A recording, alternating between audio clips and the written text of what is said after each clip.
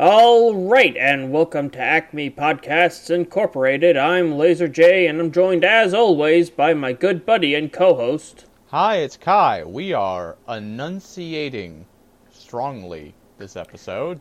Yes, because I do not like when I have the mush mouth, as you so accurately described it last time. Yeah. Yeah, so before we get in... Well, okay, here's what we're doing this week. We're doing... First, sorry, we're late. My schedule is being fucked around with at work. It's not just mine, it's sort of everyone's. We're in a transitionary period. Someone was fired, and we're a very small company with very few people in it, so it's really... The firing happened in, February, and we're still sort of figuring shit out about how it's going to work now, so... Yeah.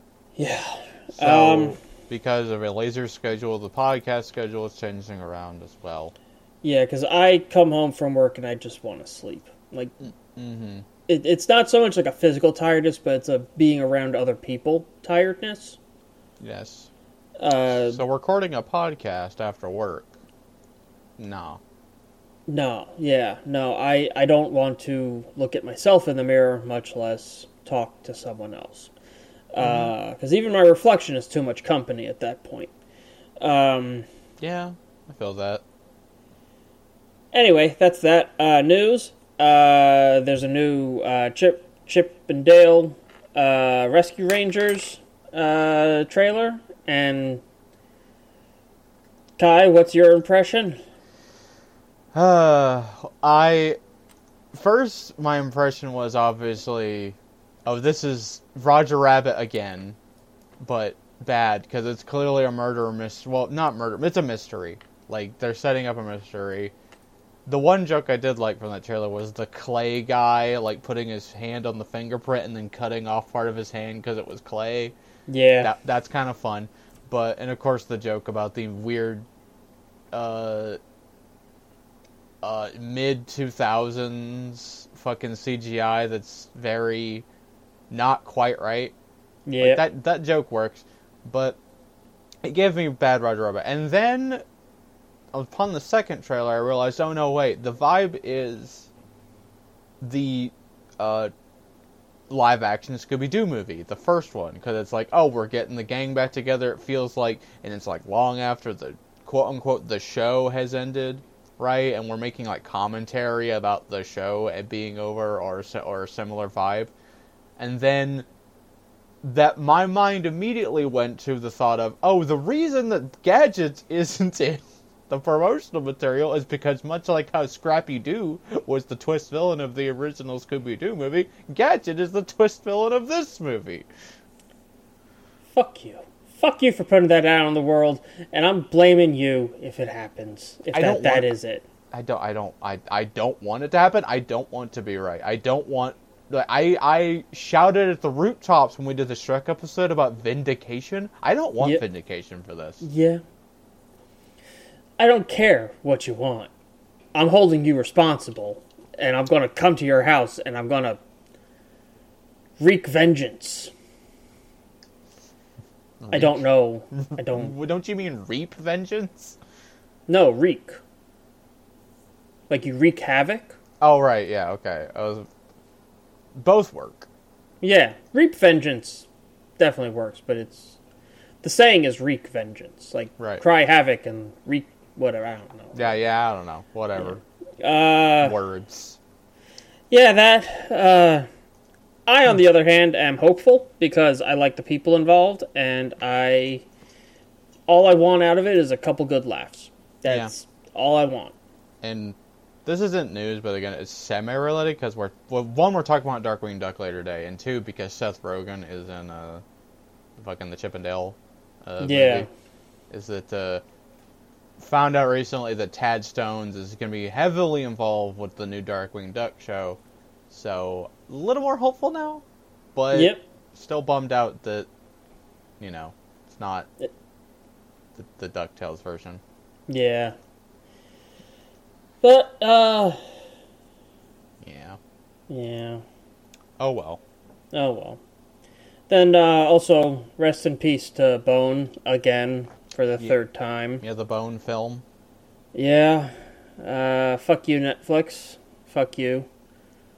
For Yeah, so many reasons. yeah, Uh, yeah.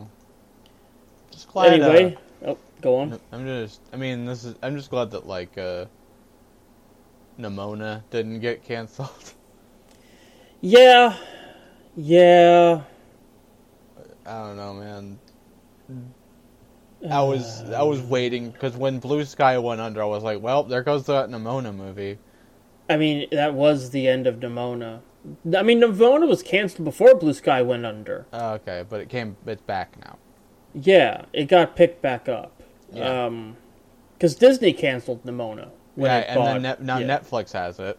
Yeah. So it's like Netflix giveth, Netflix taketh. Yeah. But keep in mind, people have been waiting like 25, 30 years for a Bone adaptation. So it's a Yeah. little different. No, it is. I am always constantly aware of Bones' existence, but I've never actually read it. I always got it confused with Moon. Matt Groening's like Happy Bunnies or whatever they're called. Not The thing familiar. It's the comic strip he did before Simpsons. Yeah. That yeah, I don't think it's Happy Bunnies. It's something with bunnies. Mm-hmm. I don't know. Whatever. Um, that's that. That's it for news. I am planning on reading Bone. Actually, Yeah, you can get I'd eventually planned on reading it. Yeah. an ebook version of like the complete collection for like $25. So That's I'm a pretty probably good gonna deal. do that. Yeah, probably gonna do that. I might do that. Yeah.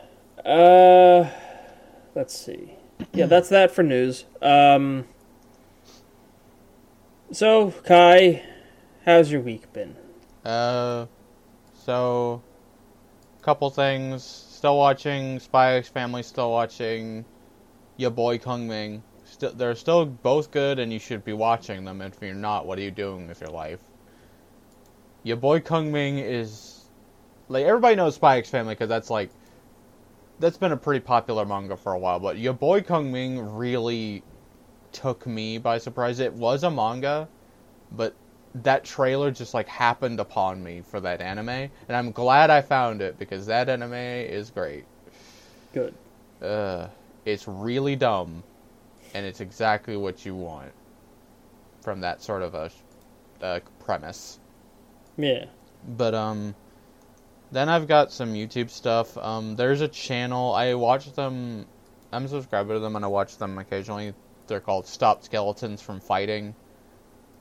And they do a lot of like fun historical stuff. Like they talked about like some of their videos are like the ambitious Resident Evil port onto the Game Boy and similar stuff. And pretty recently, like I think a month or two ago, they put out a video that I finally got around to watching called Zeebo, Brazil's Bizarre Delisted Console, which was a console made in Brazil to essentially allow you to play cell phone games or cell phone ports of games on a console.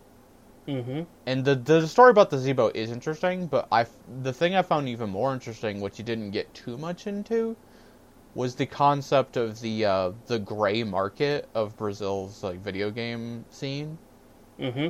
And there's a sort of companion piece, I would say, to that Zeebo video, and that's by Cloth Map, and that's called Brazil's Video Game Gray Markets.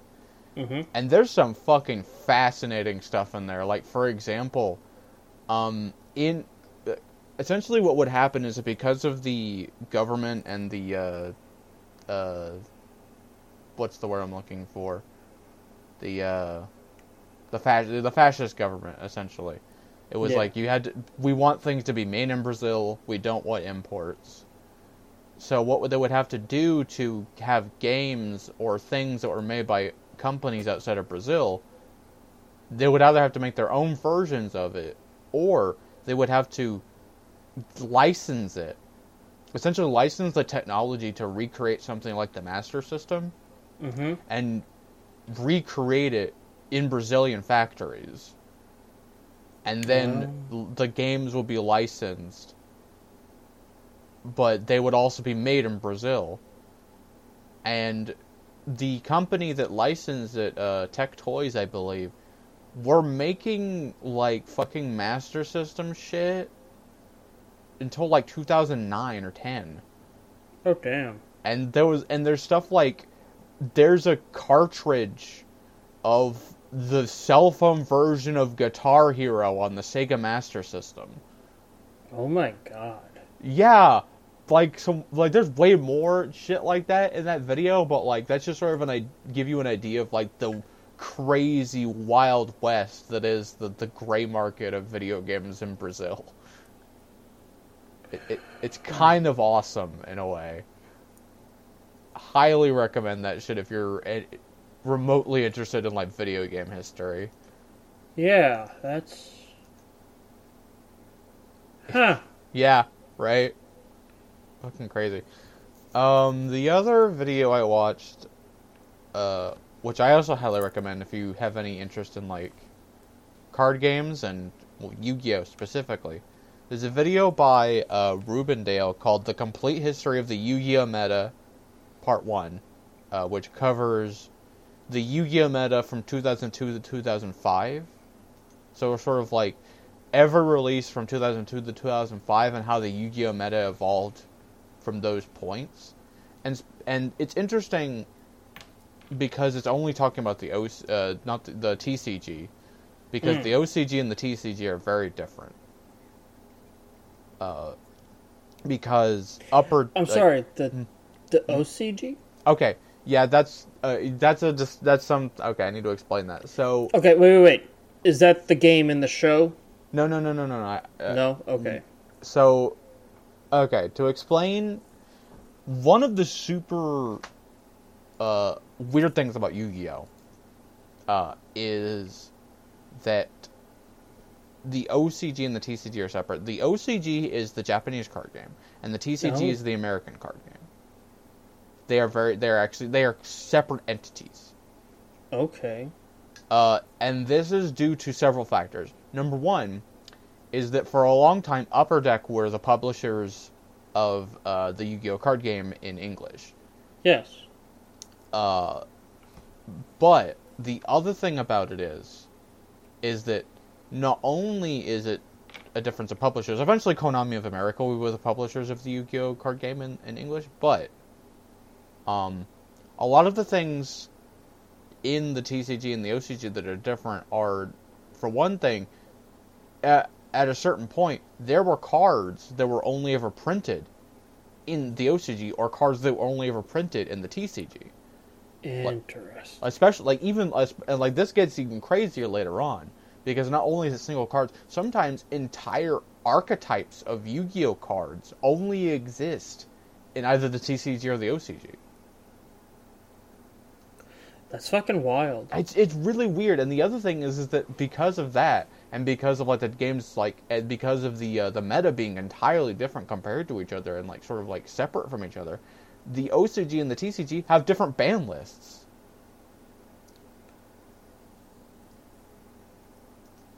Huh. It's wild. Yeah.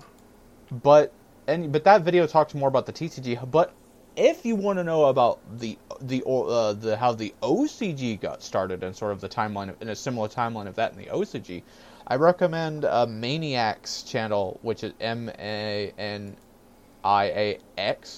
channel, and they have a series called The History of Japanese TCGs, and one of their episode 10 and 11 talk about the early stages of the Yu-Gi-Oh card game in Japan. And they talk about a lot of interesting stuff, like the first Yu-Gi-Oh tournament in Japan caused a riot in Tokyo Stadium. It all kinds of crazy, interesting shit in those videos. Highly recommended if you have any interest in like card games at all. Huh. But yeah. As for non-YouTube stuff, still reading Zatch Bell. It is fortuitous that I've been reading Zatch Bell because a lot of this Zatch Bell stuff has been coming out. It's the 25th anniversary. Yeah. So you know what? I picked a good time to get back into it. We got the figure arts coming out. Yeah. Of Gash and Kyo. We've also got a Proplica of the Red Spellbook. Yeah, I was about to, yeah. That shit's cool. Yeah. I would legit love to own the Proplica of the Spellbook.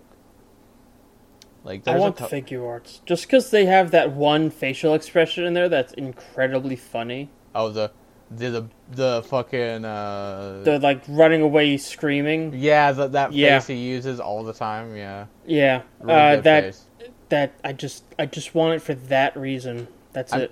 I haven't looked at all the what's the word? Accessories. I hope it comes with a yellowfin tuna. I mean, that would be nice, but I don't think they've revealed all the accessories. They just revealed that they're putting those out. Yeah, I want it to have the yellowfin tuna, and I want at least one, like, spell effect, like a lightning thing.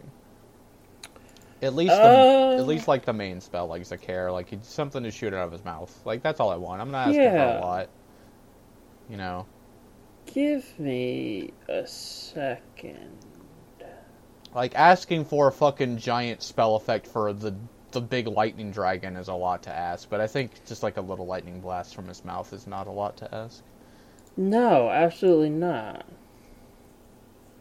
I just want to take another look at the pictures that we have, because those two Instagram posts are like it right now. There might be some production photos in the Bandai Tamashii website. Maybe. Figure arts, Gash Bell. So, Zatch comes with his little Pocky Box dude. Oh, fucking Vulcan 3000. Yeah, smiling face, a crying face, a determination face. Yeah, the screaming face, and then the running away crying face with motion blur hands. We also got the face he makes when he's casting a spell. Also, I think it comes with like the book, but like not like the Proplica version of the book. It's just like a the Kyo comes with the book. Oh, so Gash and Kyo are separate? Yes, they're separate. Oh, that sucks. I mean, that's how they. I know, but like, if they could sell them in a 2-pack, I would buy them together. Like, you can't have one without the other. Well, yeah, but do not separate them. They are a bonded pair. Yeah. Yeah, but no, they're going to be separate. That's a shame. Yeah. And it looks like there's other sort of like, because these came out, there's like ones of Folgore and Conchome and frickin' Megumi and Tia are also coming out. Really? Yeah, it looks like there's like some early production photos of like some of the other important characters. Nice. I am really excited for the other ones we're definitely going to get for sure. If we're getting Conchome... Well, hold on. Mm-hmm. Hold on. Yes. It's not a definite thing, because I think it was in 2016 they showed an SH Figure Arts Sakura from Naruto. And then the Naruto line got canceled. And now Sakura's coming out later this year, but that's only because, like, it's like an anniversary or something. Right. So, just because they show you the prototypes doesn't mean they'll get made. All I want is fucking Brago and Sherry. They're the ones I want. The rival characters. Yeah, I just want Zatch and Kyo. Yeah. I mean, if we're going to get, one set, those are the ones you want. Yeah. If we got into characters outside of those two, then the duck guy and the chin guy. Yeah, that's a Fulgore and Kanchome, yeah. Fulgore and just those two. Those four characters, and I'll be happy. Yeah, I want Sherry and Braga, because Sherry and Braga are great. Yeah. But yeah, Zatchbell, for the manga, it is really kind of surreal, because for a long time I never went past a certain point in the anime or the manga. So it's really weird, after all these years, reading new stuff that it's new to me, you know? Yeah. New parts of the story. Yeah. It's also, the reason I was able to get through so much of it so fast was because I had read it before, so it was sort of like, oh yeah, I remember this part. You know? Like it's not, like I wasn't like reading it super intently, because I remembered it all pretty well. But now that it's like brand new stuff, I'm paying way more attention, so I'm going through it slower than I normally would. Yeah. The other manga that I started reading, there's a manga called Kingdom. Yes. Yes. Kingdom... I have not read it, but I am aware. Yeah, Kingdom is about... it is a fictionalized retelling of the Warring States period of China. Okay. And specifically the rise to power of... what's his name? The first emperor of China. Qin Shi Huang? Or the actual first emperor? Qin Shi Huang. Qin Shi Huang, yeah. Yeah, Qin Shi Huang. Yeah, first emperor, the first emperor of Qin. Qin. Yeah, Qin. And sort of his rise to power. Starting from him being almost assassinated as a 16-year-old. Yeah. All the way up to, like, when he unified all of China. Yeah. And it's about him and a boy named Shin, who is a war-orphan slave who, through effort and hard work, becomes a soldier in the Shin army and tries to become a great general. So the story is sort of split into, like, they become, like, friends. And the story is sort of can be split into these two major parts. The political intrigue of the emperor and his sort of, like, power struggles, and the giant epic scale battles that Shin is a part of. And if you are like me and love war epics, and especially like fictionalized war epics that have like a more like flair to them, like martial arts movie style flair, Kingdom is definitely for you. Okay. There's nothing like super ridiculous in terms of like people shooting ki blasts. It's more like people doing superhuman bullshit. Yeah. Like killing a tiger with your bare hands. It's more like a Jackie Chan movie. Yeah, it's more like a Jackie Chan or like, a Jet Li movie. Yeah. It's like wuxia style, like wire fu stupid bullshit. Like the general cutting down like 10 guys with one swing of his spear. Yeah. That sort of stupid bullshit. Yeah. And it's a fun time. You have to be really into those types of stories. But if you are really into like big war epics, highly recommend it. All right. And that's about it for me. Okay. Let's see. First, I decided, because I used to read the manga, and it got adapted recently, and I was curious. I caught up with the English dub, which finished season 1 recently, of My Dress Up Darling. Oh, yeah, I heard that's pretty alright. Yeah, I mean, it skirts on the edge of ecchi. Yeah, it's very ecchi. And they are high schoolers, but it just doesn't feel like the focus. You know what I mean? Like it's there, but it's never like. Yeah. At its core, it's a very cute rom-com about a pairing I'm honestly tired of, but this does it so well, of a very awkward, introverted boy and a very pretty, outgoing girl. It's done to death Yeah. in manga, but I still enjoy it. At least here. And then I ended up catching up with the manga, too, because I finished the anime. Yeah. Then I decided to also, I read, because it got adapted into an anime, or it's getting adapted. I can't remember if it started or not, but I read the manga, Dance Dance Danseur, the ballet manga. I don't know about that one. It's about a, it's about a boy who does ballet. Oh, okay. There's a lot more to it. A lot of, like, childhood trauma type shit. There's some, like... Do we have any hashtag heated drama between men? Yes. That's all I wanted to know.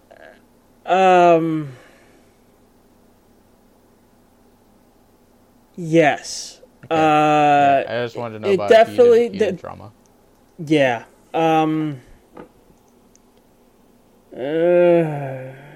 Explaining it would spoil too much. Got it. That's fine. I just wanted to know if there was heated drama. You don't have to explain it. I will say it's one of those things where it really feels gay at certain points, but then I think they walk it back pretty heavily. Yeah. So it's like, you know what I mean? Yeah. Like it. Yeah. Yeah. I know what you mean. It feels like they're, I don't know, like, yeah. It's like they're keenly aware of the fact that this sort of genre is inherently, like, has a lot of, like, that energy, which we discussed why that was, way back, but, and then they're trying to, like, double down to say, like, no, it's not gay, bro. It's not really a sports manga. Okay, but like, anything about... Yes. No, I get what you're saying, but yeah. I would not put it into that category of story. Mm-hmm. This doesn't have that, like, the Haikyuu feel.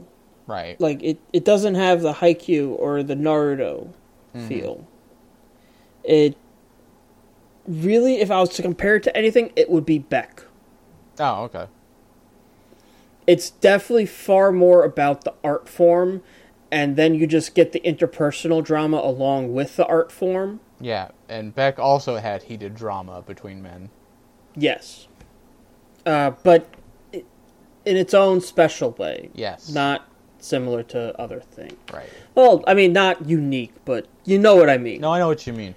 Heated drama between men is a very, like, broad term. Yeah. There's a lot of different types. By the way, for those who don't know, this is sort of like an in-joke between a very small group of people. Heated drama between men was the Tumblr tag for a long time for Kamen Rider Build. Right. Yes, and it sort of became a sort of ubiquitous term for that type of storytelling. And the, you know, sort of... It's like you hear it, you hear heated drama between men, and you know exactly what somebody means when they say heated drama between men. Yeah. It brings to images... It brings to mind images of Naruto and Sasuke's showdown in the valley. Yeah. And rivalries and like the inherent drama of, like, competition in general. Yeah. Which, you know...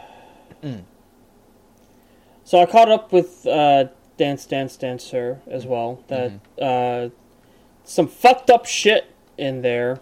But I don't think you could really talk about something about ballet without talking about Oh yeah, no, horrible ballet. How ballet is kind of fucked up and corrupt. Yeah. Yeah, specifically like ballet moms. Mm-hmm. Except this case, it's a ballet grandma. Mm-hmm. But yeah, do recommend, but deals with heavy shit. Mm-hmm. So if you can't take the heavy shit, Right. stay away. What else?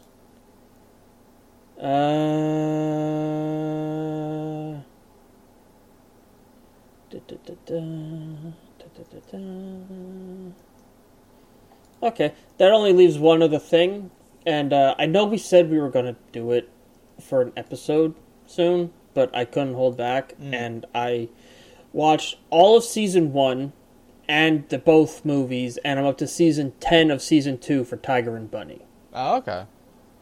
I just couldn't hold back. I was too curious. I mean, that's fine. Very good. Mm-hmm. I would recommend the sub over the dub because there are some points where there is a character who is Flaming homosexual. I'm aware of him. okay. More than that, specifically not a man. Non-binary. The English dub never gets fully into it, but you very much get the gender non-conforming at the very least. Yeah, I've seen that one scene where he talks about. It's one of my favorite things ever. It should be they. It should definitely be they. They talk about one of my favorite things, which is like one of the themes of like a lot of like boy shows, especially Sentai, is like that hot-blooded youth courage energy, and then how Magical Girl stuff is all about love, friendship, and they say it is said that in a man's heart there is burning courage, and in a woman's heart there is shining love, and then they like, well, what does that mean for you? And then he says it means, and then they say it means I'm invincible. Yeah. And I'm like, that's really fucking powerful. Yeah, Fire Emblem fucking kicks ass. That's the character. Yeah, Fire Emblem. Non-hero name is Nathan something or other. I'm like, man, that's a fucking power move, and I love it. Yeah. Fire Emblem kicks ass. Really... Love them. Yeah. There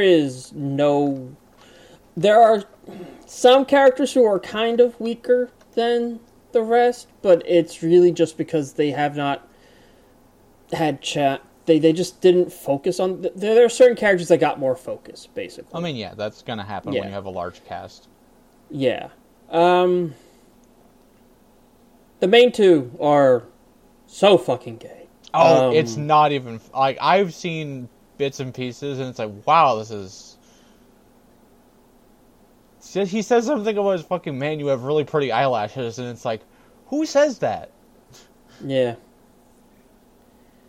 Wild. Fucking wild shit, man. Yep. Do recommend. Do recommend Tiger and Bunny. I still need to finish it. I have 3 episodes left. Yeah, we'll eventually talk about it for sure. Yeah. No bad characters. Underdeveloped, yes, but no bad. That's always good to hear. Yeah. Oh, and there's the Edgelord. There's such an Edgelord, like, designed to be badass anti-hero vigilante character that I love. The one that the one that my sibling loves is fucking something origami or whatever.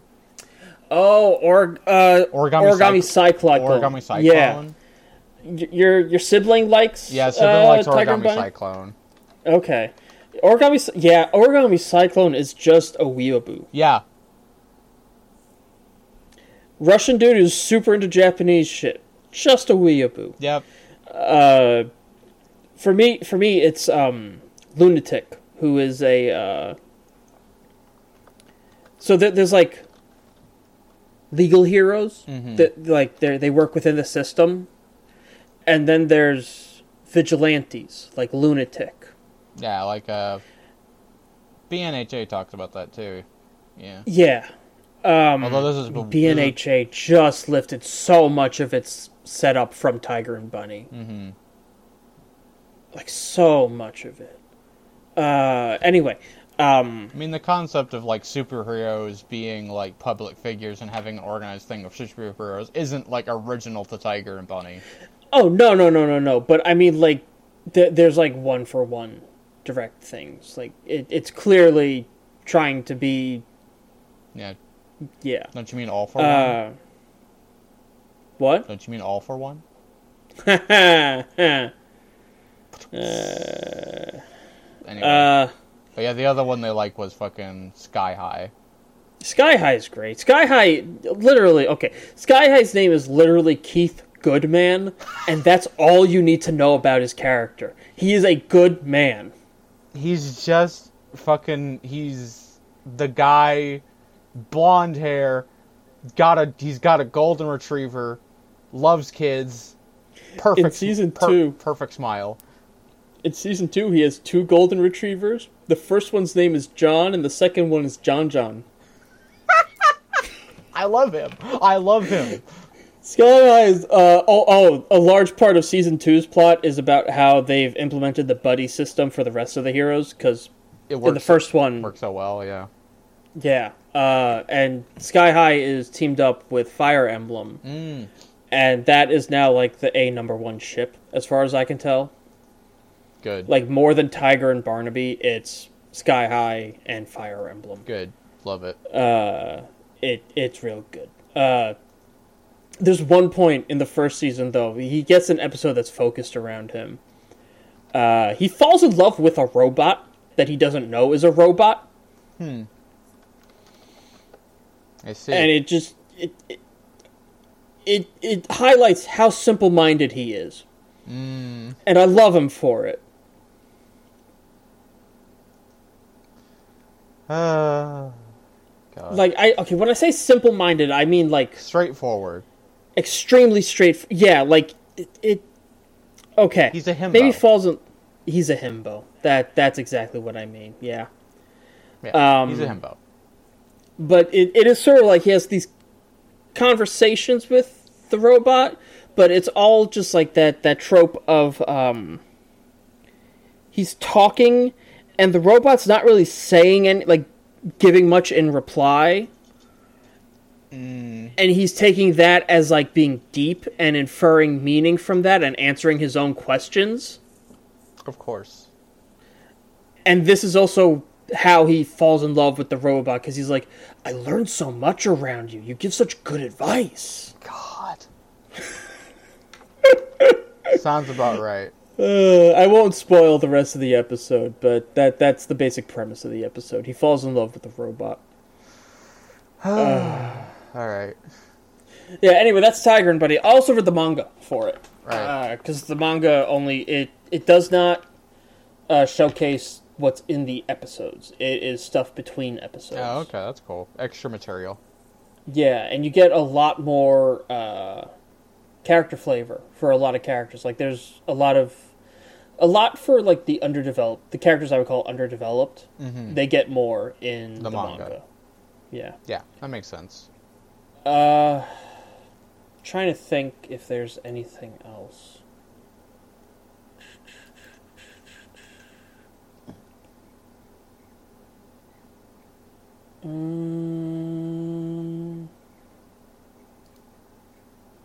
Nope. Okay, that's that. Alright, let's get into Upkeep then. Okay.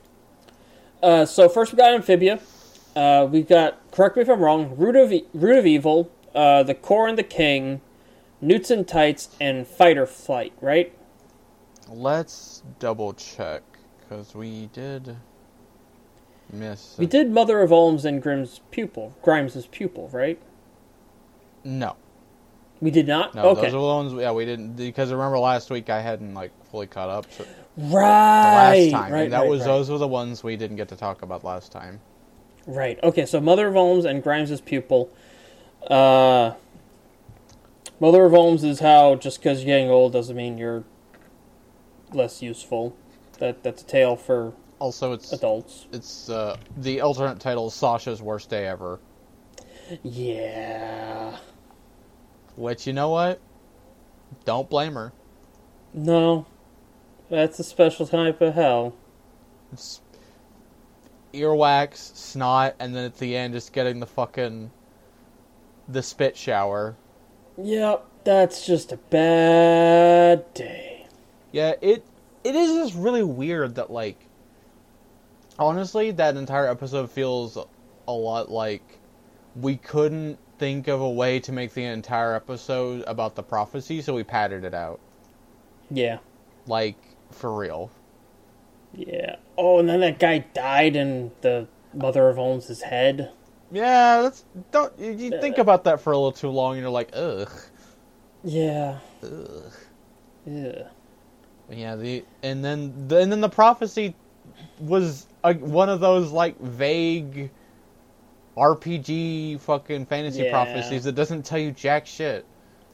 Yeah. Doesn't tell you anything that we as the audience didn't already know anyway. Yeah. I mean, it exists more to spell it out for people who didn't catch on to stuff, I guess. Yeah, to be fair, it is. This is a show for children. Yeah, and like some kids might have picked up on shit, but some might not. Kids are not stupid. I would not have picked up on it as a little kid. I would have probably just been paying attention more to the yucks than the. Yeah, and this is one of those shows for like. What was the thing that KO said? In 6 to 11 years old. 6 to 11 years old. That's his age. Yeah, that's his age because that's the target audience, and that's the target audience for this show. Yep. And I think Owl House is more like. I think Owl House is slightly older, but it's around there. I'd say it's like 11 to 16. Something like that. It's YA. Yeah. Owl House is like a YA thing. It has the energy of a young adult novel, but different in a good way. Yeah. But anyway, like a Percy Jackson book. I enjoyed Grimes' Pupil. Grimes' Pupil was very good. I'm glad Grimes got an episode. Yes. Because, like, up till now, he's like, I like Grimes, but he did get that one episode with the General, but ever since then, he hasn't really had an episode, and I like Grimes, and I'm glad he got another episode. Yeah, he's just sort of been, like, punchline delivery up until now. Yeah. Also, he's kind of suffering from the Worf effect. Yes, the Worf effect for sure. Like, oh no, that guy beat Grimes. He must be really strong. Yeah. God. Yeah. All right. Yeah, that's a fun one. Yeah. So then the Root of Evil. Can't believe Jeremy the Mushroom came back. So I tapped out of this one because I kind of just hate Midsommar references and stuff. Mm-hmm. I have not seen Midsommar, but it just like inherently creeps me out. I mean, and so it is a horror tapped movie. Out of it. Yeah, but I don't usually mind horror references all that much. Mm-hmm. But something about Midsommar that just inherently creeps me out. And so as soon as I saw the Tunics, I was like, nope, skipping.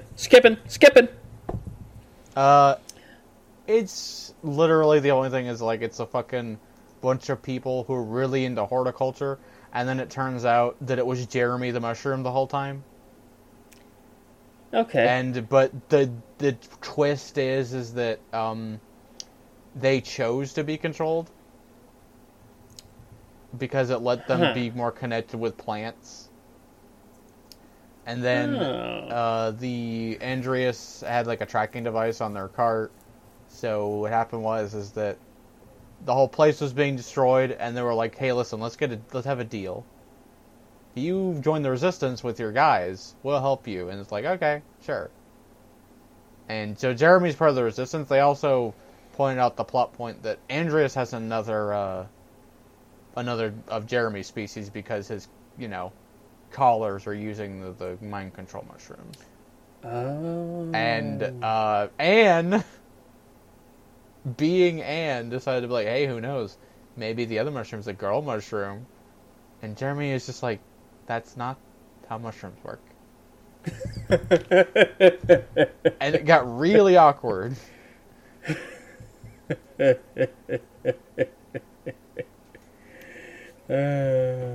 Okay.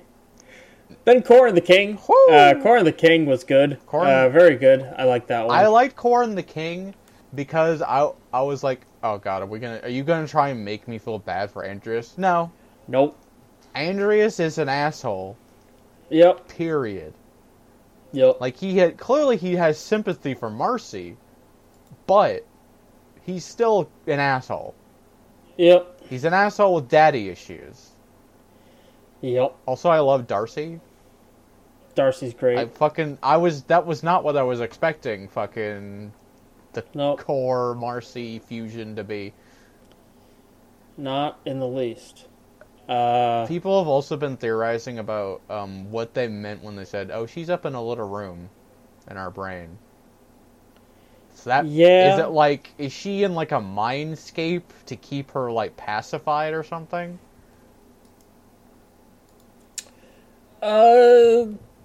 Mental compartmentalization type thing. It's either a mental compartmentalization or it's literally Marcy's mind is inside of like a dream that she would want, like a fantasy that she wouldn't want to step away from. Is the best way to keep someone occupied. Mm-hmm. I don't see that occupying Marcy for... No, Marcy is the type of person who would willingly... Well, I mean, yeah, look what she did to keep going on these fantasy adventures.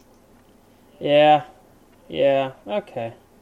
It's like a world where they're all three of them together and they're going on cool adventures. Yeah.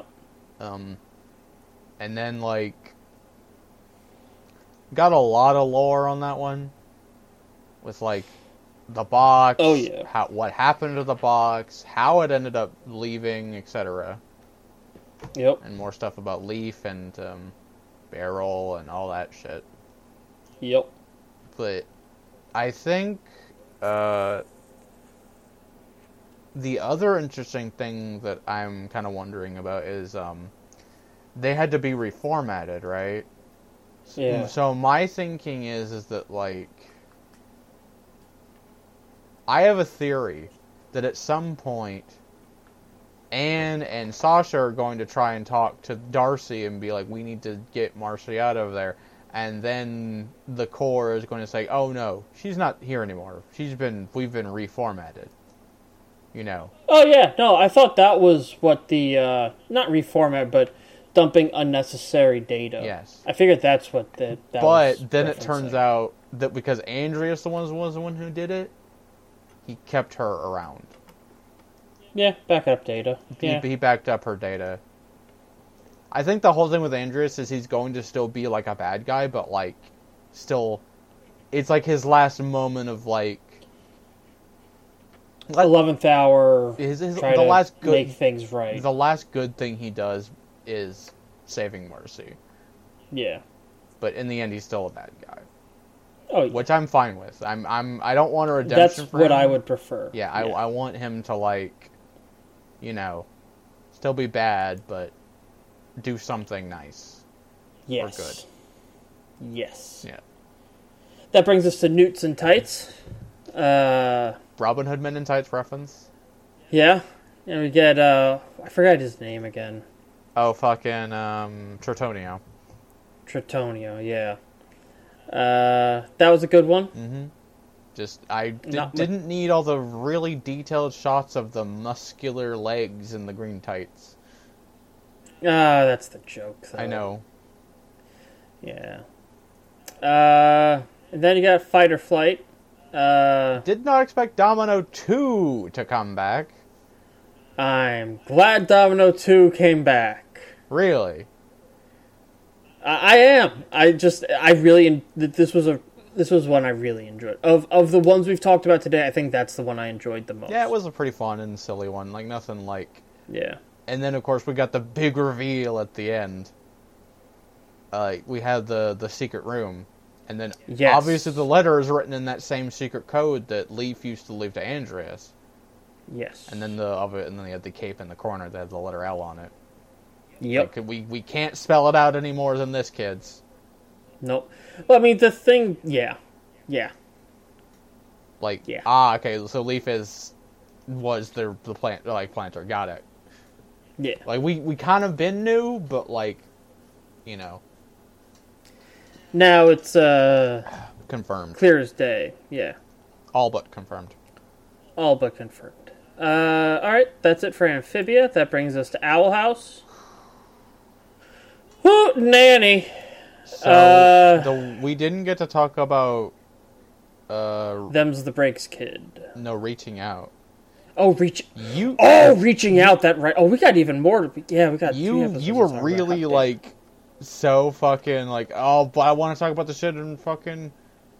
Yeah, just because I like Al. Yeah. You were so...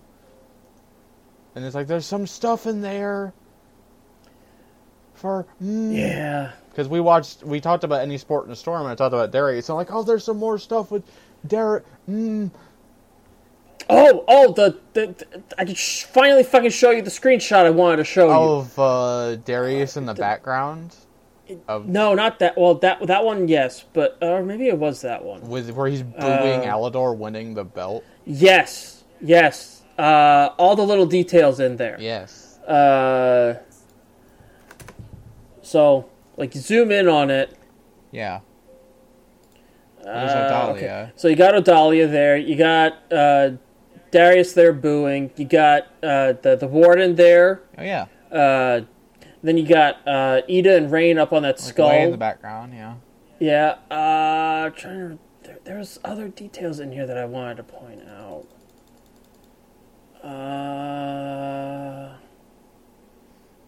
No, I guess that was it. I guess there's stuff in upcoming other episodes we're going to be talking about. I've got for fucking what's that episode? Where Hunter and Luz went into the thing. What's that? Oh, Hollow Mind? For Hollow Mind, I got an entire fucking thing for people taking screenshots and close-ups of the paintings. Yes. I've got a whole fucking thing for that, but we'll get to that in a second. Excellent. Them's the Breaks, you also see more good, like, past people that are clearly the parents of people. Yeah, reaching out was really, really good. Yeah, reaching out was good. I'm glad they team up, and there's relationship heated drama between women. Women, and we got some actual stuff with Al and fucking shit. Why did I forget? Amity. Yeah, because most of the stuff about her has been with her mom. Yeah. And now we get to find out her relationship with her dad, which is like a non-relationship. But not like it's like he doesn't know anything about her. Yeah. Oh, and then there's the twins. The twins. They just use illusion magic because they don't want to get ready for school. Who wouldn't? Yeah, right. Who wouldn't do that? Fuck. Wish I could do that. God Almighty. Yeah. Yeah, I love the subplot with Erdrick and wanting to know beastkeeping magic. Yeah, Edric and his whole like joining the Bad Girl Coven. Yeah, Bad Girl Coven. And Amira being all like, "I want a T-shirt too." I want that T-shirt. Adrian has it, so I also want it. Nice. Because you can get it at the fucking the Mystery Shack. Nice. Along with the King plushie, obviously.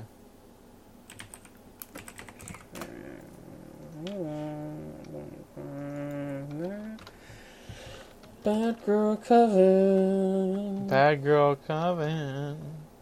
I'm gonna get Golden Guard mask. There's some good shit. Yeah, there's some good shit in the Mystery Shack. I always forget that this place exists. Yeah, it's good.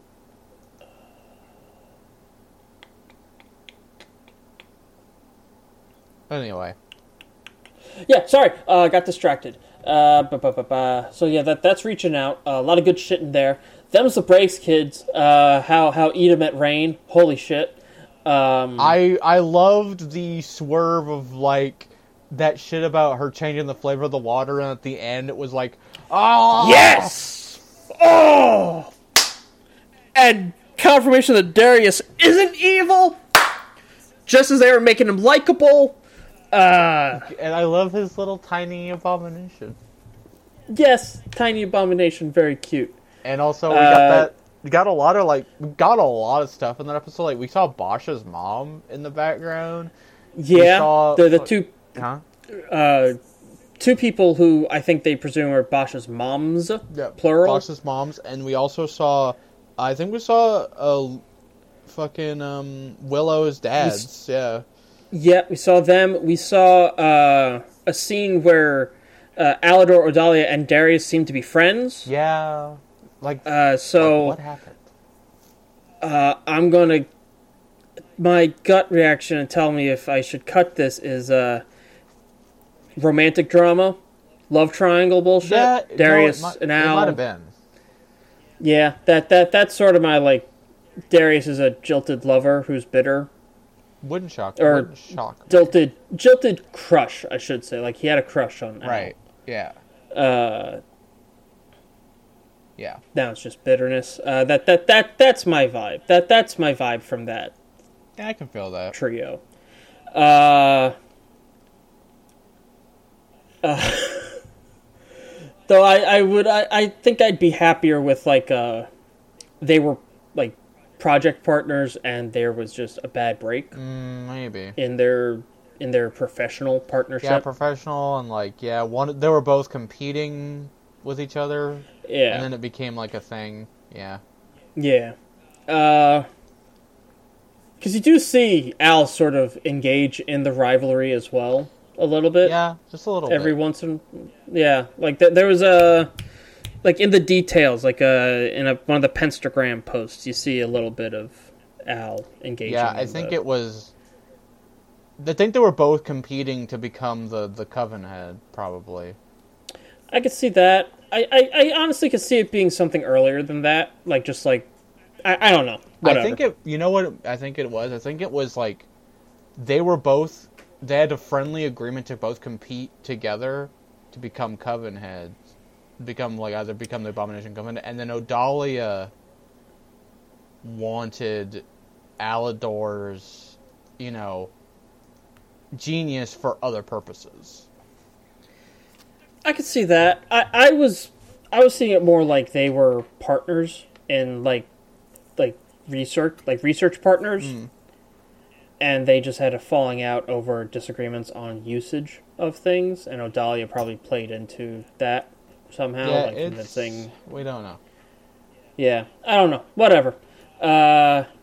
Hold on. If you go to the Mystery Shack and go to the Owl House products at the top, you for $9,999.99 Abomination the Soldier. Abomination Soldier, but they're sold out. And it's sold out. I love that. Yeah. That's my favorite. There's a lot of good There's shit a map here. of Duckburg. Yeah. Oh, I love it. Love it, love it. Anyway. Yeah. Oh. Also, just getting back to the point of the episode, Yes. Fuck the Plant Coven head. Fuck. She sucks. I love an evil G-MILF, but also fuck that bitch. Yeah, no. There's a line. There is a line. For sure. And then after that is... Hollow Mind. Holy fuck! So, Hunter's a clone. Yeah, that was a theory that I had actually thrown out in one of our episodes, was that there was that, the Grimwalker book in Belos's desk. And also it was on Philip Woodabane's desk, too, which I pointed out. So, called that. Yeah. A lot of people were talking about that, but, I feel vindicated either way. Yeah, vindication for you, my dude. Yeah, Grimwalkers appear to be some kind of, like, homunculus. or simulacrum or something similar. Advanced abomination magic. Advanced abominations and Hunter and all the other Golden Guards were obviously made to look like Philip's brother. Yup. And that probably explained why they can't really use magic all that well. Yeah. We also got like stuff with the Collector. Yeah. They're a big giant question mark. Yeah. But that should honestly be season 3's whole spiel.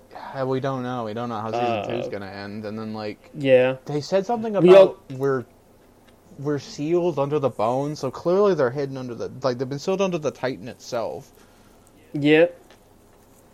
And then we also get confirmation that the Beast Coven head is not evil. Oh yeah, the fucking they're also with Rain and Darius. Which the joke with the how to get past the owl bird tube that thing that thing. Whatever. Oh, I love Hootie. I love Hootie so much. I love Hootie. I hate Hootie. Both are my true feelings. No, it's just love for me. I just love Hootie so much. I know how you feel. No, you know what my favorite thing from this was? What? Was when they had the fucking rabbit walkie-talkies, and Hunter took the rabbit walkie-talkies and he was like, "Flapjack, are you okay?" And then he whispered, "I love you." Also, his name is Flapjack. His name is Flapjack. I love him. Flapjack's very good. Also, I've got my Hunter, my poor son boy. Hunter has so quickly become one of my favorites. So fucking quickly. Oh. God damn it. That... You know what hurts more now? Is that thing that happened when Eclipse Lake when he said, "I don't want to be replaced." Yeah. That hurts so much more now. Oh, that's big. That's painful. Yeah, that's fucking real. And then it was within the episode itself. One of the things we focused on, obviously, was like the one with when Hunter became Golden Guard, and how you mentioned that Darius looked sad. And it's like, oh, he knew the last one, and they were they were friends, possibly more. The last one was his mentor. He said that in Darius. Any Sport in a Storm. Yeah, his last one was his mentor. Yeah. So they were at least student and pupil, but yeah, how much else there was there, we don't know. Well, mentor-mentee. I think that you don't really want it to go beyond that in a teacher, because power dynamics. I mean, it could have been one-sided. Yeah. You never know, but yeah. Yeah, but we also got. Finally, what the fuck is Belos's whole, at least kind of what his motives are? He's a witch hunter. He's just a witch hunter.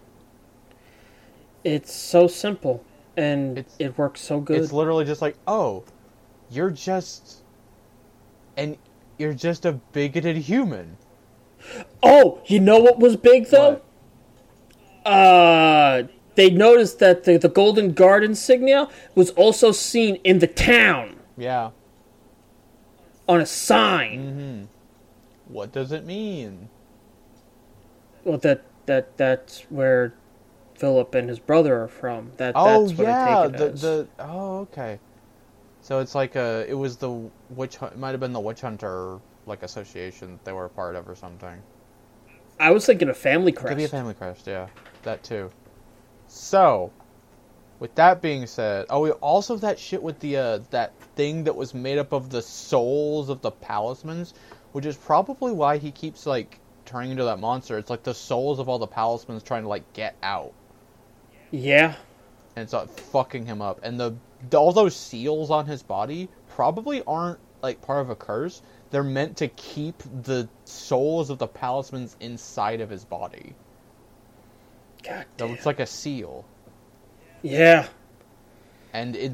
Oh, I can't wait to see where this goes. And then like the talismans are like, were more than likely they were just sort of like a tool to prolong his life, so that he could see his like goals through.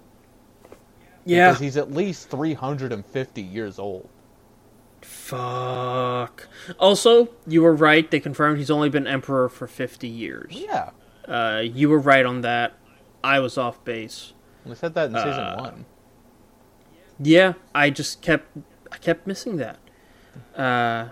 So with that being said, I got a bunch of fucking paintings that people obviously like took screenshots of and like focused in on. Yes. Please share. There's with a me there's so a that we lot can- here. Just send me a link then. No, I'm gonna copy paste them here. Don't worry about it. Me and Adrian were talking about it, so like I've got them all like in a row. Okay. Let's see here. There's so okay. That one, and this one. Copy. I relate to Edric so much. 13-year-old having that stupid little peach fuzz mustache. Relatable. Except my mustache was thicker, honestly. And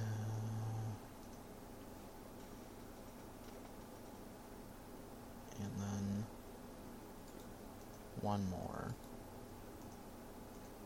Okay. This will take a second. Okay. These are all. That's the last one, because I loaded it last. That's Bellows modifying his. He looks like he cut off his own ears and put witch ears on. That's fucked up. No, but here's all the really good shit.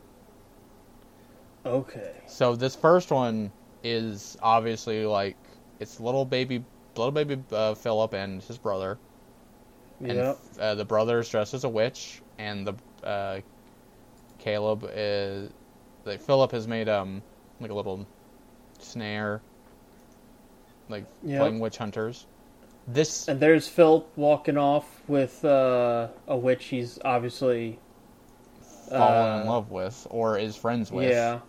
Well, I mean, she looks like she got a baby bump, so I'm guessing more than that.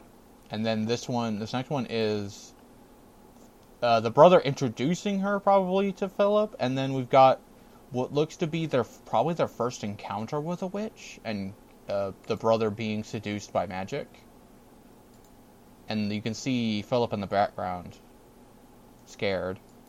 And then this, I don't know what's up with this one in this third one here in the one in the middle, right next to the one where there's flames and the daggers. Like this one in the middle where he's hugging, I guess Philip, but it is Philip. But what does that mean? And then the last one, that despite everything, he forgave him. Yeah, I guess. And then the last one is like, but still betrayal. Yeah, the last one is like fire everywhere, like burning, probably a witch trial, burning something, and then there's like a big fight between the brothers, or maybe even that could even be the father of the brothers. We don't know. There's a lot. There's also been some theories that like this witch that with Philip, not Philip, but yeah, my theory is that Del is the descendant of Philip, Del Clawthorne. Yeah, no, that's what a lot of people have been saying, that the Clawthorne family is descended from Philip's brother. Yes. Yeah, that's... I could totally see that. Because look at Del's talisman. It's like a little yellow cardinal. Like a yellow exactly. version of Flapjack. It looks like Flapjack. And all of the Clawthorns have bird talismans. Yeah. So, yeah, totally. Like, I could definitely easily see that the descendant their descendants were the Clawthorne family. Yeah.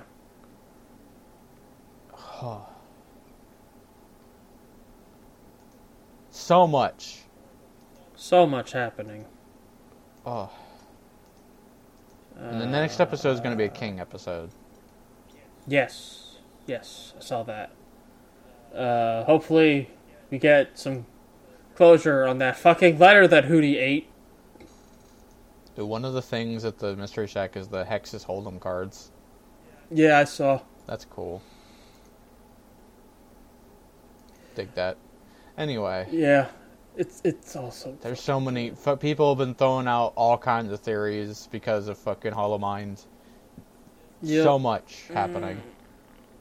So much happening. I need more. I need more! Makes you realize, yeah, we're not going to resolve everything, are we? No. With just those... if Season 3 is going to be as is, we're not going to be able to resolve everything. No. And that's a pity. Yeah. All I want is for it to end well. If we have unresolved plot threads that, you know... Yeah. Like, as long as, like, the big stuff gets answered and it ends well, I'll be satisfied, even if, like, some of the other stuff that I wanted answered never got answered. You know? Yeah. Like, that, within reason. Within reason, obviously. Reason. Yeah. But, like, you know... It really is... I really would have wanted to see what the show was like before Disney got it. Because Dana wanted it to be something different.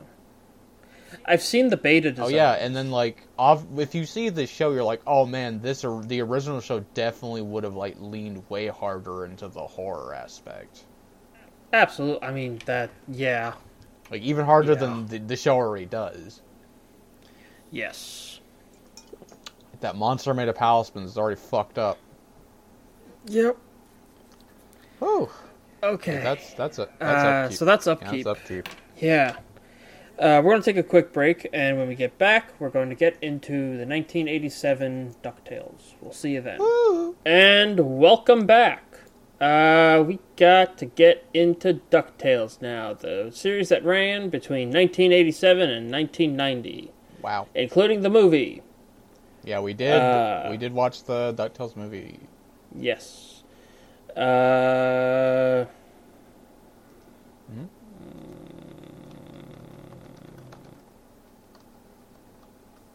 You know, I'm going to pass over lead to you on this. Oh, okay. For fucking casting crew and all that.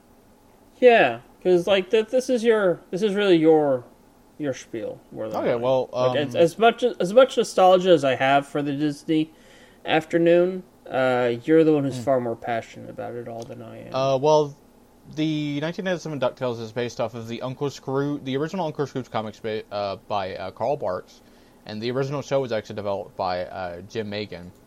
It's starring the voices of Alan Young as Scrooge, Russi Taylor as all the triplets, as well as Webby. I believe, Chuck McCain, Terry McGovern, Frank Welker, Hal Smith, Joan Gerber, Hamilton Camp, June Foray, Peter Cullen, Brian Cummings, and Tony Anselmo. The original theme song was composed by Mike Mueller. Woo! You know, the classic theme song. The show ran for 4 seasons, 100 episodes, 101 individual segments, plus the movie. The producer for the first 2 seasons was Jim McGain and Bob Hathcock, and the season 4 was produced by Alan Zaval. Supervisor was Fred Wolf. It was produced, obviously, by Walt Disney Animation and distributed by Buena Vista. And it ran from 1987 to 1990, where it would then go on to run in syndication for many years after. But yeah, DuckTales is... While I think the Gummy Bears is the start of, obviously, the Disney Afternoon, this is where it started to take form. Yeah, DuckTales really is like the true taking form of the Disney Afternoon. Where it was originally like, oh, we got that and then Winnie the Pooh, and then this show and Darkwing Duck came out, and then it just kind of became a thing after that because all these other shows would come out because of that. Yeah. And for those who want to know, I picked all the episodes for both of these. This was a combination of episodes that I liked and recommended, and of episodes that were either important, were referenced a lot in alternate media, specifically like the reboot or comics or were what have you, or were episodes that a lot of people agreed were really good. And this is true of both Darkwing Duck and DuckTales. The ones we did for DuckTales were The Treasure of the Golden Suns, Part 1 through 5, Sphinx for the Memories, Magica's Shadow War, Duckman of Aquatraz, Sojiro de Gearloose, Dinosaur Ducks, The Curse of Castle McDuck, Bermuda Triangle Tangle, Catch's Cash Can, Parts 1 through 4, Double O Duck, The Duck and the Iron Mask, and The Golden Goose, Part 1 and 2. And, of course, DuckTales the movie. And, I'll talk about DuckTales the movie in a minute, because that's the whole thing.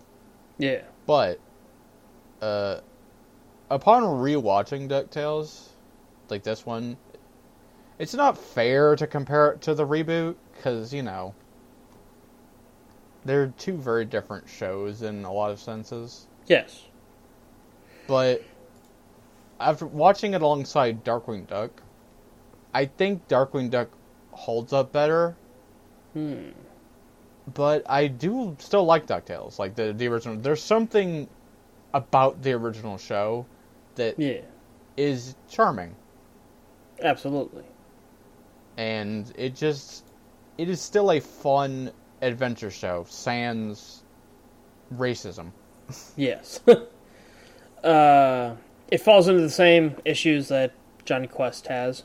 Very much. It's from 1987.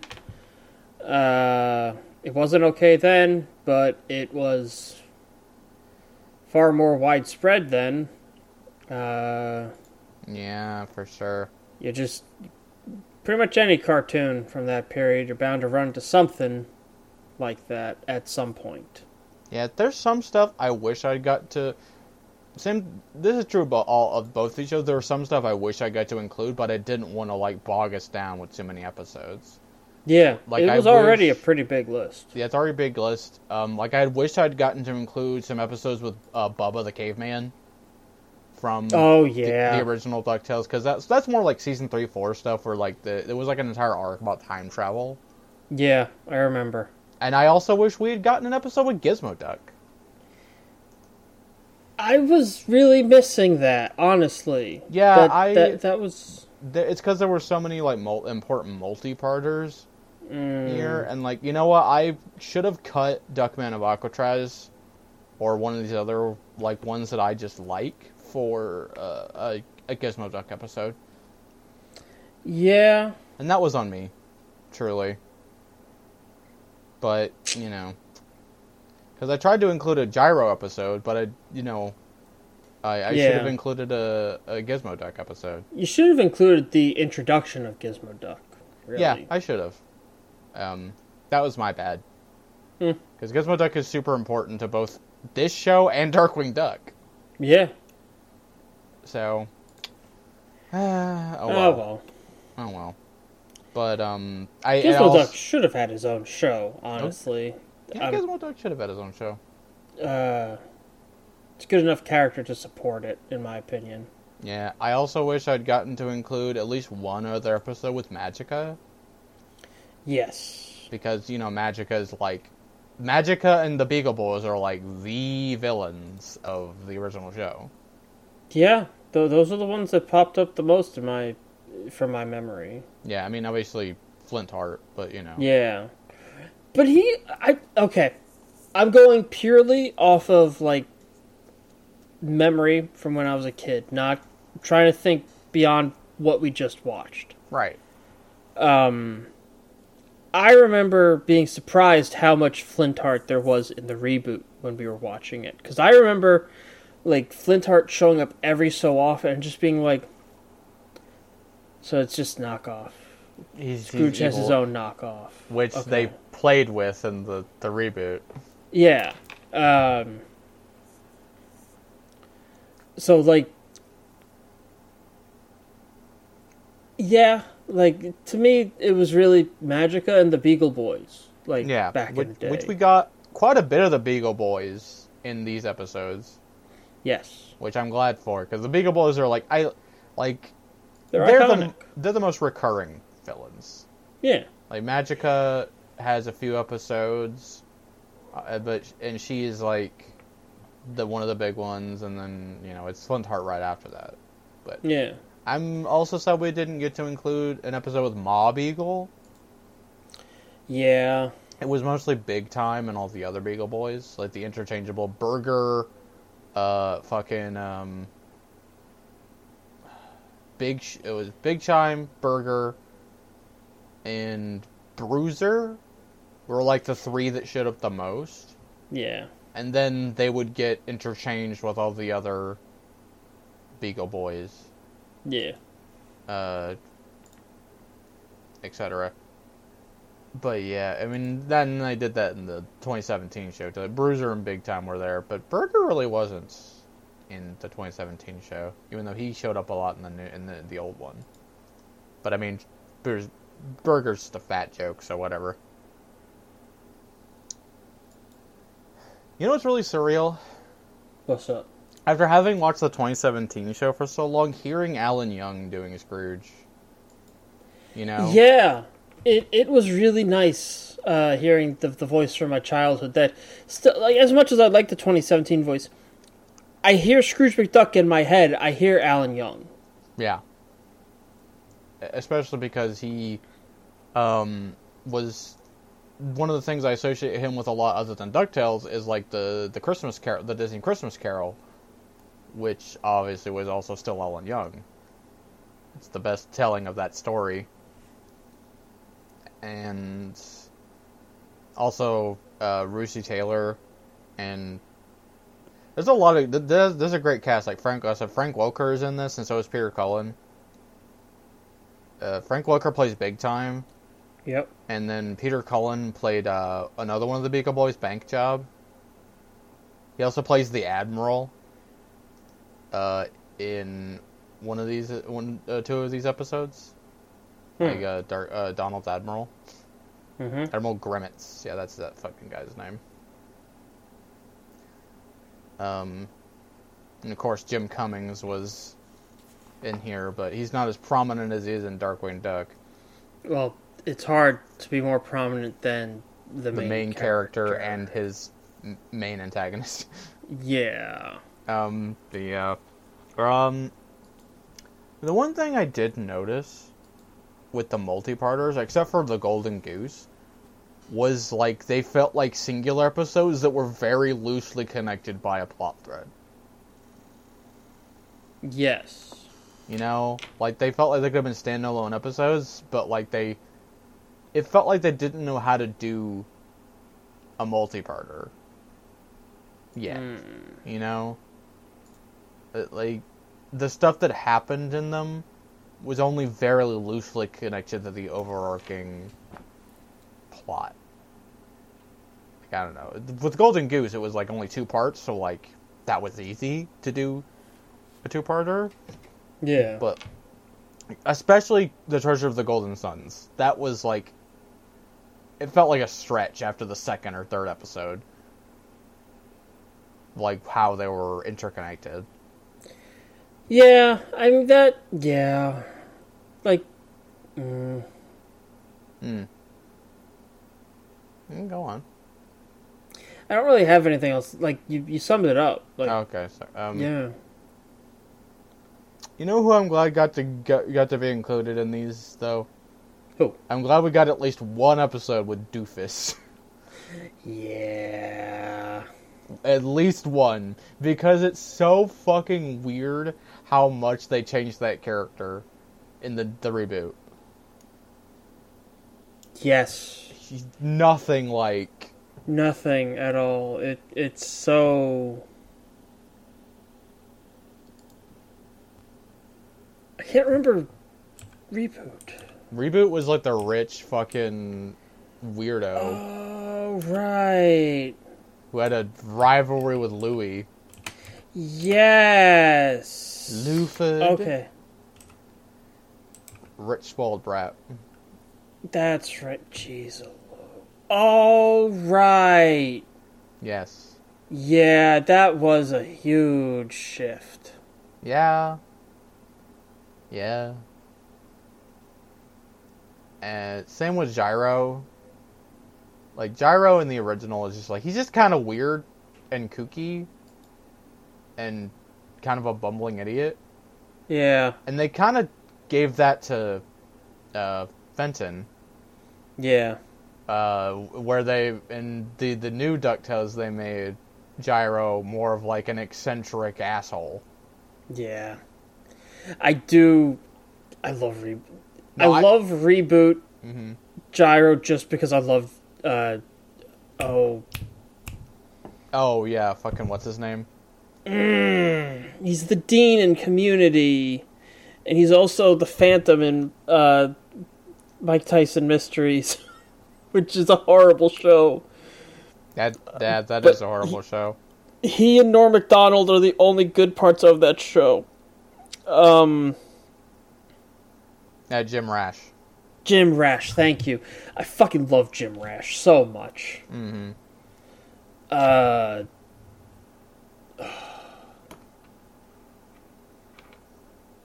He was in that last Star Wars cartoon that was on TV and not streaming.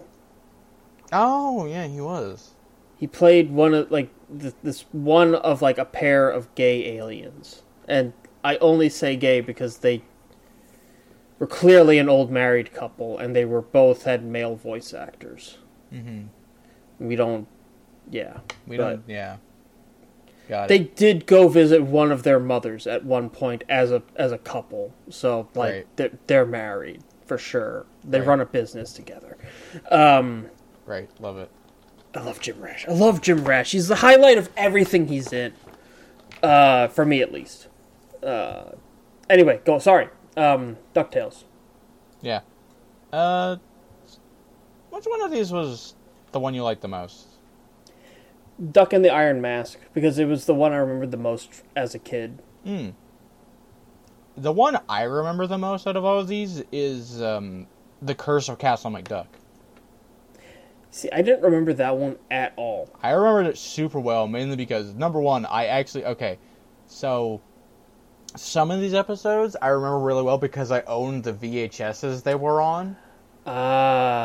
Like Dinosaur Ducks and Curse of Castle McDuck, and a couple of other episodes were on that VHS. So I have seen Dinosaur Ducks and the Curse of Castle McDuck a lot. Okay. They're like burned into my psyche. Got it.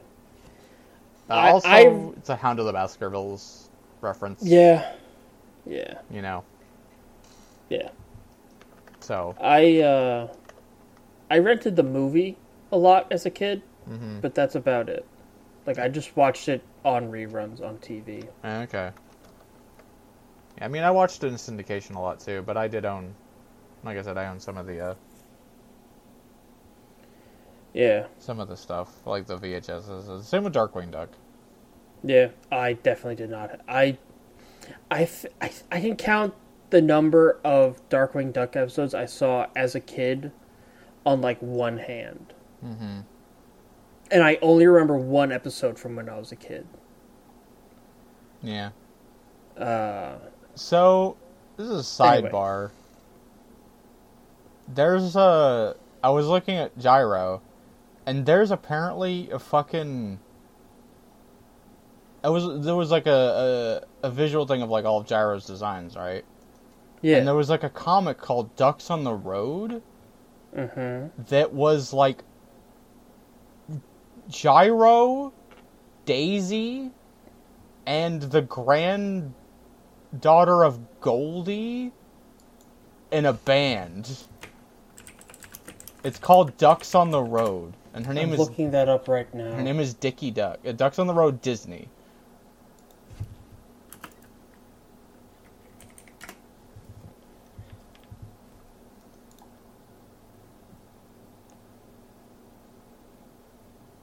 It was in Italy, Yeah. and it was from 2014. Jesus. That's wild. It was written by Teresa Radici and drawn, the pencil and ink work were by Stefano Turconi. Huh. That's, oh my god. the shit about Dickie Duck is wild. Like, I didn't know that character even existed. But apparently she's shown up a lot in the comics. Yeah. Like, that's wild. Holy shit. Huh. I learned something today. Yeah. Jeez, a little. Yeah, wild. Yeah, but anyway, the other one that I actually like, the singular ones, I actually like, the Bermuda Triangle Tangle. I think that's just a fun adventure episode. It's also a fun twist on the Bermuda Triangle. I also remember that one really well, mainly because of the sea monster. It's a fun sea monster design. Yeah, it is. Yeah. And then some of the ones I included for like I included Magic of Shadow War because again, that's like number one. That's kind of like the big plus. Season 1 is the name of another episode in 2017. Yeah. And it's like the first Magica episode. Sphinx for the Memories I also included because it's also referenced in 2017. It's also one of the more memorable episodes. It's also one of the few episodes that actually has Donald in it. And Dinosaur Ducks I included because, I like dinosaurs. Yeah, dinosaurs are fucking cool. And I included Double O Duck for reasons that Laser is aware of. Yeah. Which I'll get into when we talk about Darkwing Duck. But I think the best thing here was the movie. I liked the movie a lot. Yeah, the movie was real fucking good. It was really pretty. Animation. It was like the animation was like the quality was like a half step between a proper fully budgeted movie and like a TV show. Yeah. So it had a lot of really nice animation. Also, Christopher fucking Lloyd is in it. Sir Christopher fucking Sir Lloyd. Christopher fucking Lloyd, excuse me. So, a fun fact about this movie, the DuckTales movie, because the movie was done by... This was the first movie done by Disney Toon Animation, because Disney Toon Animation was their sort of, like, subdivision for making, like, TV shows. Yeah. It wasn't, like, they did... And obviously they had done, like... Occasionally they would do some of the direct-to-video Disney sequels, but, like, most of that was still main Disney who did that. Yeah. But this was the first one that they got to do. Now, the fucked up part is there were plans for Disney Toon to make other movies based on the Disney Afternoon, but they never came out. There was going to be a Darkwing Duck movie, there was going to be a Tailspin movie, and there was going to be a Gargoyles movie. And they were going to be sort of this similar animation quality of this movie. And that bums me out. Yeah. Which three? Gargoyles, and what else? Tailspin. Tailspin? Oh, Tailspin! Yeah, there was going to be a Tailspin movie. Oh, Yeah. Yeah. Yeah. I know. And they were all going to be sort of like... I think the Gargoyles movie was going to be sort of like a bookend to a proper bookend to the show. Yeah. And then, which, I mean, if you want, like, by the way, just for a sidebar to the Gargoyles discussion, which we'll eventually talk about Gargoyles, but for those people who were disappointed with where the Goliath Chronicles went, I highly recommend either reading the comics, which were written by Weisman, which can sort of continue with a lot of the,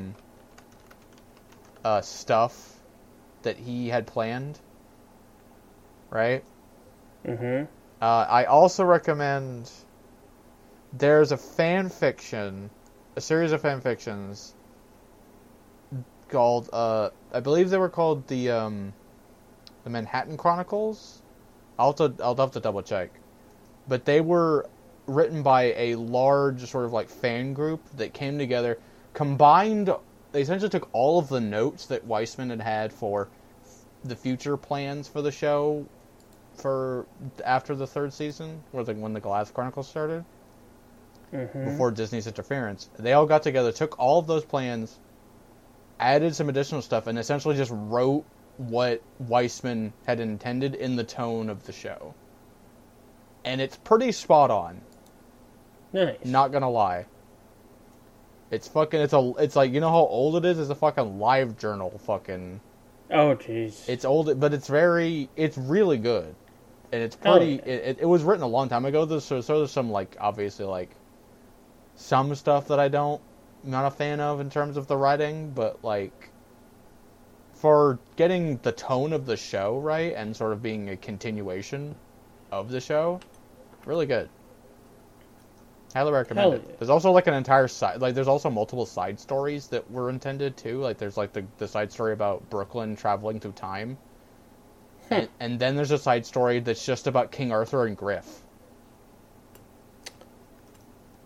Huh.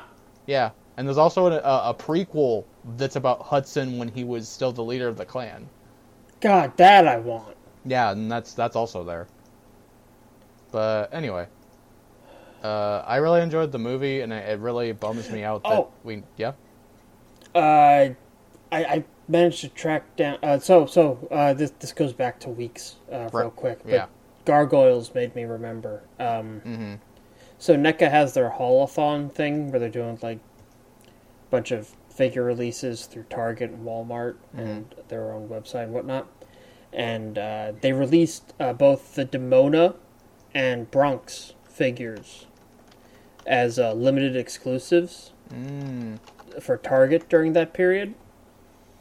And I managed to track down Bronx. Nice. And Bronx comes with the folded wings for the Goliath figure. And I think I know how they're going to do Lexington's wings now. This is a conversation we haven't started on the show talking about. This was just a personal conversation, wasn't it? Mm-hmm. So to fill people in, because I don't feel like cutting, I'm going to have to edit before I go to work tomorrow, so it's going to be real quick. I've been concerned about how NECA's going to do the Lexington figure because of how his body is and how the wings on the Goliath figure were. Yeah. I think if they do them out of the same material as the folded wings, which are a softer, rubberier material, it will be good in the short run, but that stuff tends to dry out and crack over time, so they won't age well. So I still don't know. Sorry. Anyway, let's go on. By the way, the fanfic I was talking about was the Gargoyle Saga. The Gargoyle Saga? Highly recommend it, if you can find it. Hell yeah. But anyway. Do you have anything to say? I've kind of, like, again, taken the mic on that. I thoroughly enjoyed it. It definitely aged. And it was hard to... The reboot really did improve on it in every way it could. But there was just something about seeing... Even though I agree that the reboot improved on it in every way, while I was watching the reboot, there were just moments where I was just like, I kind of missed this or that from the original, and so it was nice seeing this or that from the original. Yeah, like a certain amount of nostalgia, you know? Yeah, it was just a pure nostalgia hit. Because this is one of the ones I saw the most of growing up for the Disney afternoon. It was this and Rescue Rangers. Yeah. Tailspin and Darkwing Duck were just never on when I was home for some reason. Mm-hmm. So I only saw a handful of those episodes. I saw a lot of Gummy Bears, actually, also. But point is, this and Rescue Rangers were like the ones I saw the most of. Yeah, so you have the most memories of it. Yeah. For a long time, when I thought of Disney, those were the first two shows I thought of, like, before any movies. Those two and Goof Troop were, like, those three shows were the ones I saw the most of. Right, yeah. So it was just nice revisiting it. But I didn't really have any, like, grand revelations or anything I really wanted to talk about. I thoroughly enjoyed it. It's a good show. Some things didn't age great. Yeah. There's some obvious racism, especially for certain characters. Yep. At this point, if I had kids, I wouldn't bother showing them this version. Yeah. I would just show them the reboot. Yeah, for sure. The old one has, like, again, I said, it has, like, a charm. But, like... Yeah. But it's very much you had to have grown up in that period. Unless you but that charm you had to have grown up with it for that charm to really be there. Like, it's partially the charm, but also, like, if you've watched that show so much, the characters are kind of, like, almost comforting in a way. Yeah. Because they remind you of, that time in your life.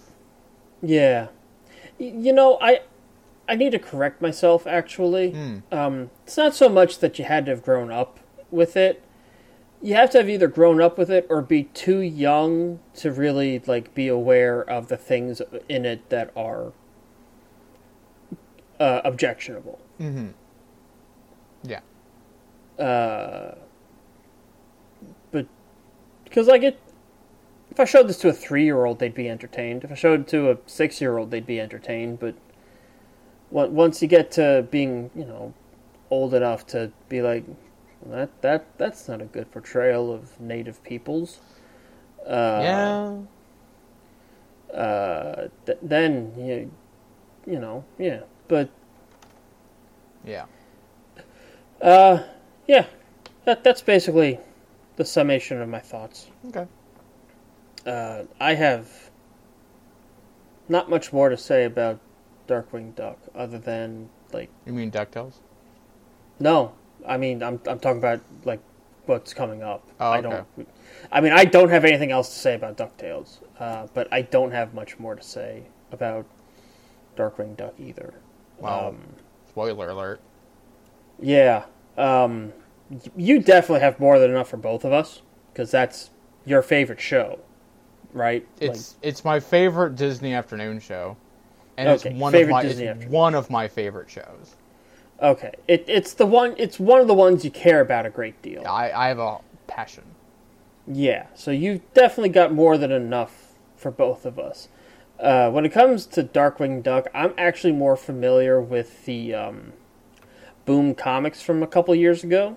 Those are good. Yeah, I don't remember anything about them because it's been a couple years. But I definitely read more of those than I watched of the show up until recently. Mm-hmm.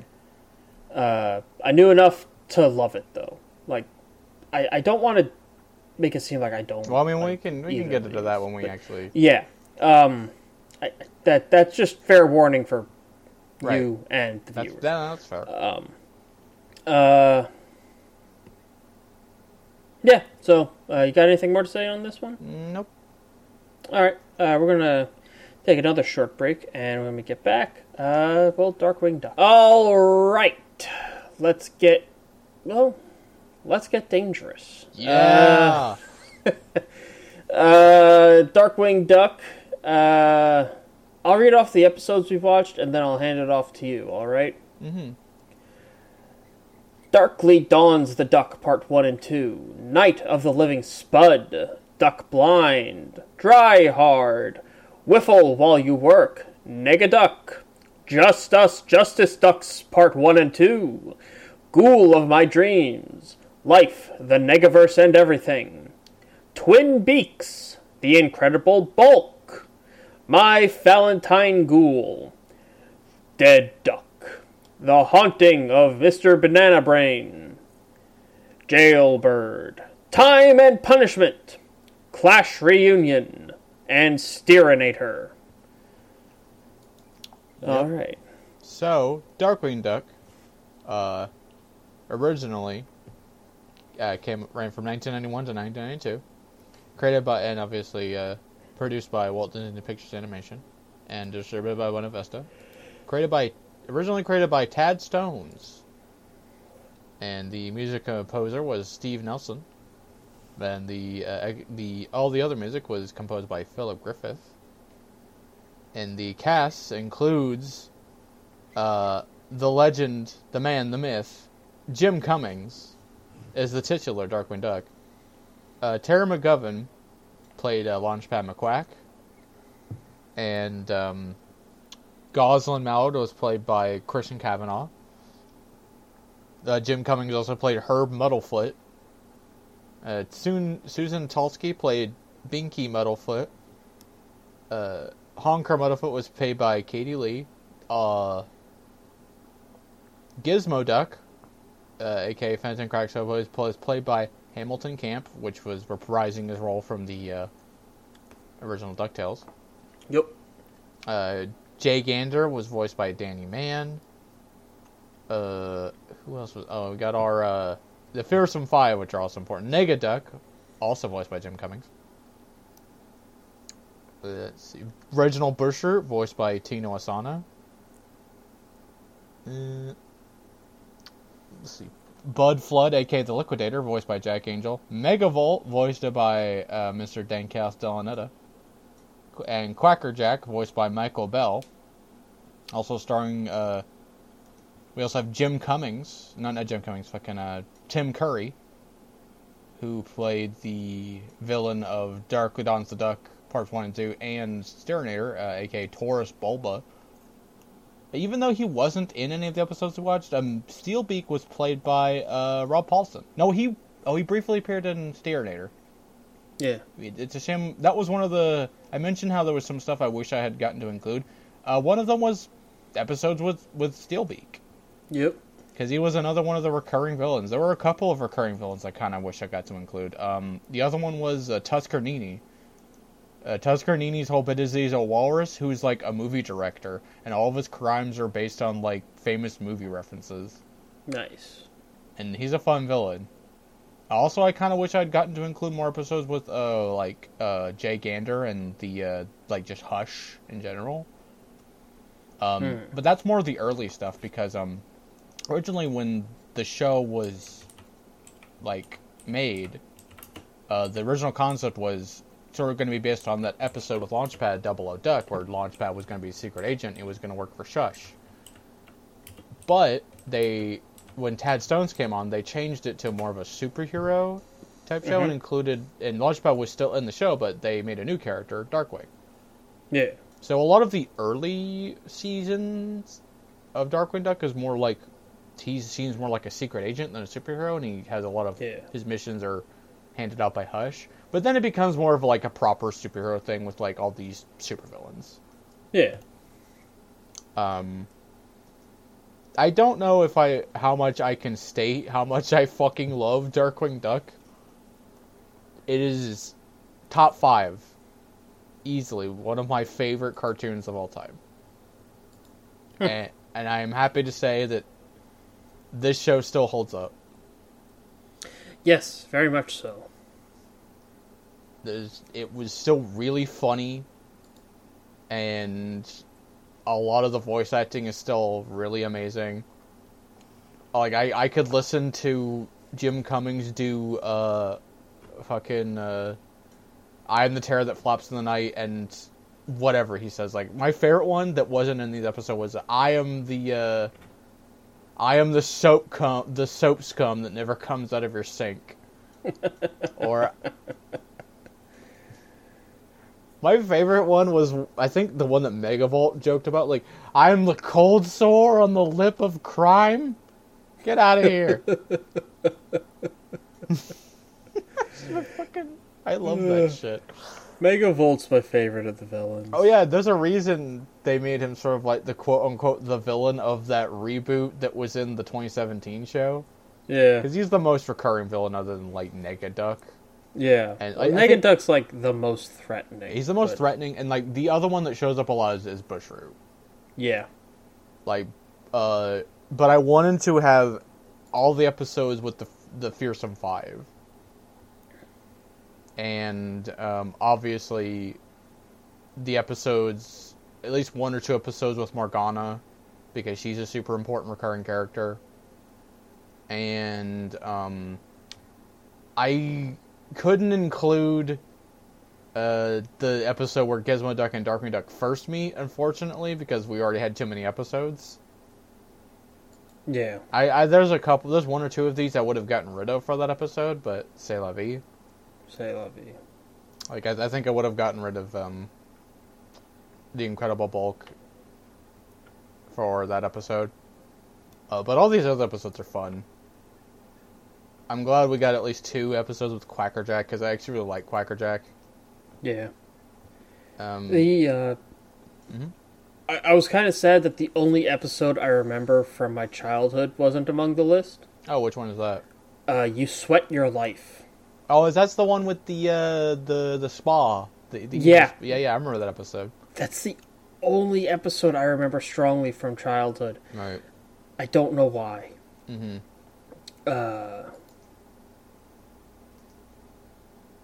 But these were all very good. Yeah, there was another recurring villain that showed up a couple times that is... What was his fucking name? It's something Jake. He was like a Cajun and a pet alligator. Jambalaya Jake. Probably also voiced by Jim also Cummings. voiced by Jim Cummings. He loved doing that Cajun accent. He still does. He still does. Like, Jim Cummings was so many fucking characters in this show. Yeah. But this show...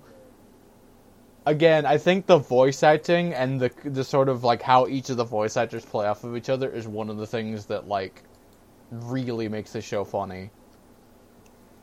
Everybody kills it. Like, I love all of the banter between Darkwing and his villains, and how funny each of them are. Or how threatening... Even Negaduck, as much as he's supposed to be threatening, is hilarious. Yes. Like, Well, I mean, he's still Darkwing. Yeah, he's just evil. Yeah. My favorite joke with him was, at least in the episodes we watched, was like, wait, look, like when he was trying to pretend to be Darkwing, he's like, look over there, a cute bunny. Where? He just like starts shooting in random directions. Just pulls out a fucking shotgun. Yeah.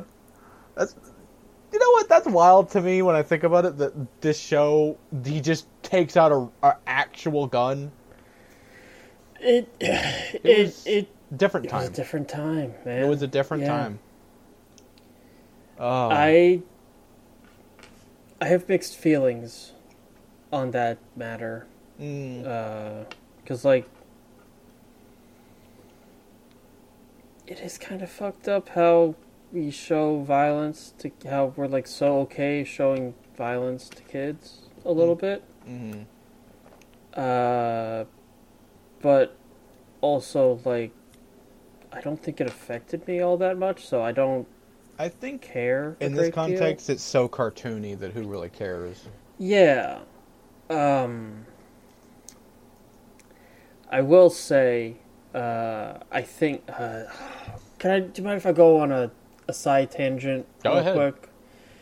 So DC, Marvel to a lesser extent, but Warner Brothers has really gone really strong on not showing any of their characters with guns in promotional materials, particularly with toys. Mm-hmm. To the point where you could have a character like, let's say, Deathstroke, whose whole thing is he shoot the gun good. Mm-hmm. And the action figure won't come with any guns. And it's just sort of like a overcorrection, I guess. Yeah. It is weird. and it's annoying. Like, I understand. There's.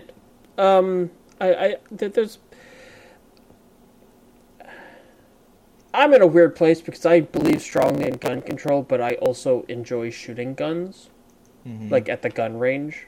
Right. I like guns.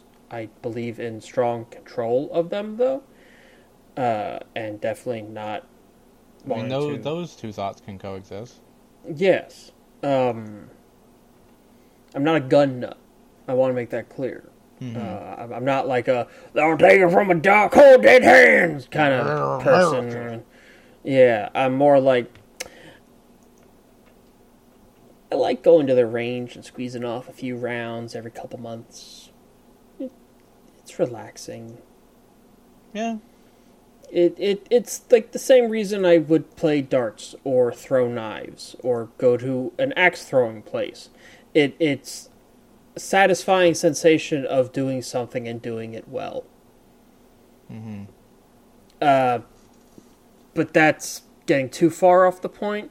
Yeah, fucking wild that Naked Duck just fucking pulled a shotgun out and was like, "Where?" Not only a shotgun, but like he just pulls out like a fucking chainsaw and all this other shit. I think that's my favorite thing about Negaduck is that like his whole deal is like, what if like he had that cartoon superpower of being able to pull things out from your back was used for evil? He's evil Daffy Duck. Yeah, he's evil Daffy Duck, exactly. Which I think just is like Darkwing Duck is sort of like Disney's take on Daffy Duck. Yeah, he is. That's one of my favorite things about Darkwing, is like, and they kind of did it a little bit with the reboot, but not as much, and they sort of like played with it in the reboot, was that Darkwing Duck is a glory hog. Yes. Which is fun for his character. Yes. And I like the idea of like them playing with that in the reboot of like the actor played by Jim Cummings being the glory hog. Like that's a fun idea. He's not even Batman. No, he's not. He's Booster Gold. He's Booster Gold. He's Booster Gold mixed with like the Phantom. Yeah. Oh my god. Or no, he's more like a fucking the Green Hornet. Well, yeah. I mean, like stylistically, yeah. Green Hornet all. He has also got a driver or sidekick, you know. Yeah. But like, that's not really like the Green Hornet's person. Green Hornet and Booster Gold don't have the same personality. No, they don't. Booster Gold has the same personality as Darkwing Duck. He's Booster Gold. Yeah. The thing that an aspect of the show that I wish had been focused on more, but again, this was like it's an older show, and I think this would have been focused on and we sort of kind of got it in the reboot a little bit, and also we might get it in the new show, is Darkwing Duck's relationship with Gosalyn and him being an adoptive dad. Yeah. Like, there's a lot of potential there, and they do play with it even in this show, like the original show, especially in like Darkly Dawns the Duck and The Life, the Negaverse, and Everything, and Time and Punishment. Yeah. Are the ones that really kind of like focus in on that relationship with Gosalyn. Like Life, the Negaverse, and Everything, the only reason Darkwing stays in the Negaverse to help is because he sees the Negaverse version of Gosalyn and realizes that in the Negaverse there's no Drake Mallow to take care of her. And there's no Darkwing Duck. And Time and Punishment, Darkwing Duck becomes like a dictator after he thinks Gosalyn is gone. Which is like wild. And it really shows that the show had potential to tell dramatic stories while also being funny. It just, the time period that it came out, cartoons having dramatic plots, like especially serialized cartoons, was not common. Like Batman the Animated Series was the one that opened the door for that. Yeah. And Darkwing Duck just was coming out around the same time. Yeah. So it was before. And they definitely started playing with the like a parody of Batman the Animated Series a little bit. Oh yeah, like, no, it's a spoof of superheroes in general. Yeah, but I mean, just because it was contemporary, as it continued, it really started leaning into that. I mean, like the comics that continue the show, The Dark Knight Returns. Yeah, Like it's called The Dark Knight Returns. Dark Knight Returns. Yeah, And all the comic covers are parodies of famous comic book covers. Like the first one is that famous one of The Dark Knight Returns where he's like jumping from the building with the lightning behind him. And it's that, but Darkwing has fallen face first onto the thing of the bridge. And then one of them is like the Killing Joke with the Joker with the camera, but it's instead of Joker, it's Quackerjack. And he has one of those little like Walmart disposable cameras. And like they all of them are parodies of like famous comic book covers. They're a lot of fun, and those comics are really good. Because they kind of continue where the show left off, and they get to tell stories that they weren't able to tell in the show. Yeah, and it's genuinely a good send off. Absolutely, to the show. I really enjoyed those comics. Yeah, like there's a lot of fun stuff in that, like Darkwing Duck and Steelbeak having to team up, Launchpad and Darkwing run for mayor. It's great. Yeah. There's a lot of good stuff in that. But of the stuff we've watched, which one was your favorite? That's tough. I liked a lot of these. Yeah. I really like Just Us Justice Ducks. Yeah. I really like Dead Duck. I really like The Haunting of Mr. Banana Brain. Yeah. Jailbird was a lot of fun. And I also really, really like Night of the Living Spud. Yeah. I like Night of the Living Spud, like I quote this show a lot, but Night of the Living Spud I quote all the time. Mainly like, you don't say potato backwards, you say potato backwards.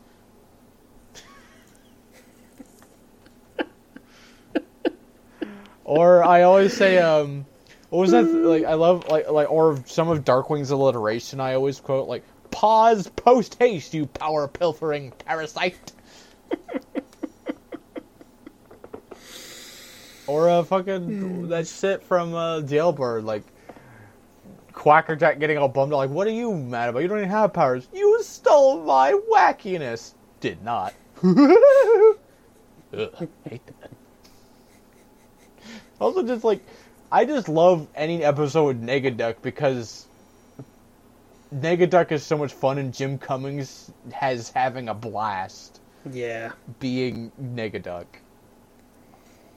Like, you can tell. Yeah. What were the ones you really liked? I really like Morgana, so I really liked Ghoul of My Dreams and My Valentine Ghoul. Mm-hmm. Yeah, I like Morgana a lot. Of course, Negaduck. Mm-hmm. Negaduck.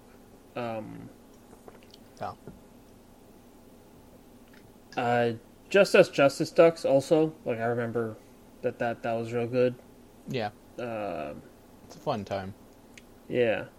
I got to say, okay. What's your favorite episode title, though? Mine's Dry Hard. I think Life, the Negaverse, and Everything is really good. Also, Twin Peaks. Twin Peaks is very good. Also, what a weird fucking episode. Yeah. I have only seen the first episode of Twin Peaks. Mm-hmm. So it was...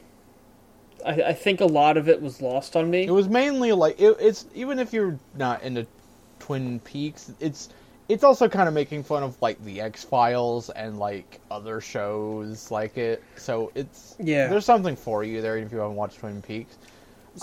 Yeah. Okay. Here's the thing. Yeah. Okay. Well, no, go. It's not important. I was just gonna say, those are both shows I have tried. I've never made it through the first episode of Twin Peaks because I keep falling asleep during it. Yeah. And I've watched 4 seasons of X-Files, but I don't remember a single episode because I've fallen asleep during every episode. Scully, you're not gonna believe this. Did you notice that the cow alien was named Larson? Dan Larson. Dan God Larson. damn it! Yeah. I caught that, and I had to pause and walk away. I was so fucking mad. Fucking Far Side. God damn it. Fucking Far Side. Also, another like weird thing that I had to do with these episodes is the official episode ordering is out of order. Really? Yeah, because like, for example, Dry Hard, where we meet the Liquidator, is season 3. Even though he shows up in Just Us Justice Ducks in season 1. And the first episode we meet Quackerjack, Wiffle While You Work, is late season 2. Yeah. I hate it when that happens. Like, all the episodes that introduce the villains in the Fearsome Five happen later than the actual, like, the time where they become the Fearsome Five. Yeah. Or the episode Negaduck is also in season 3, also before Just Us Justice Ducks, even though Negaduck is the episode that introduces Negaduck.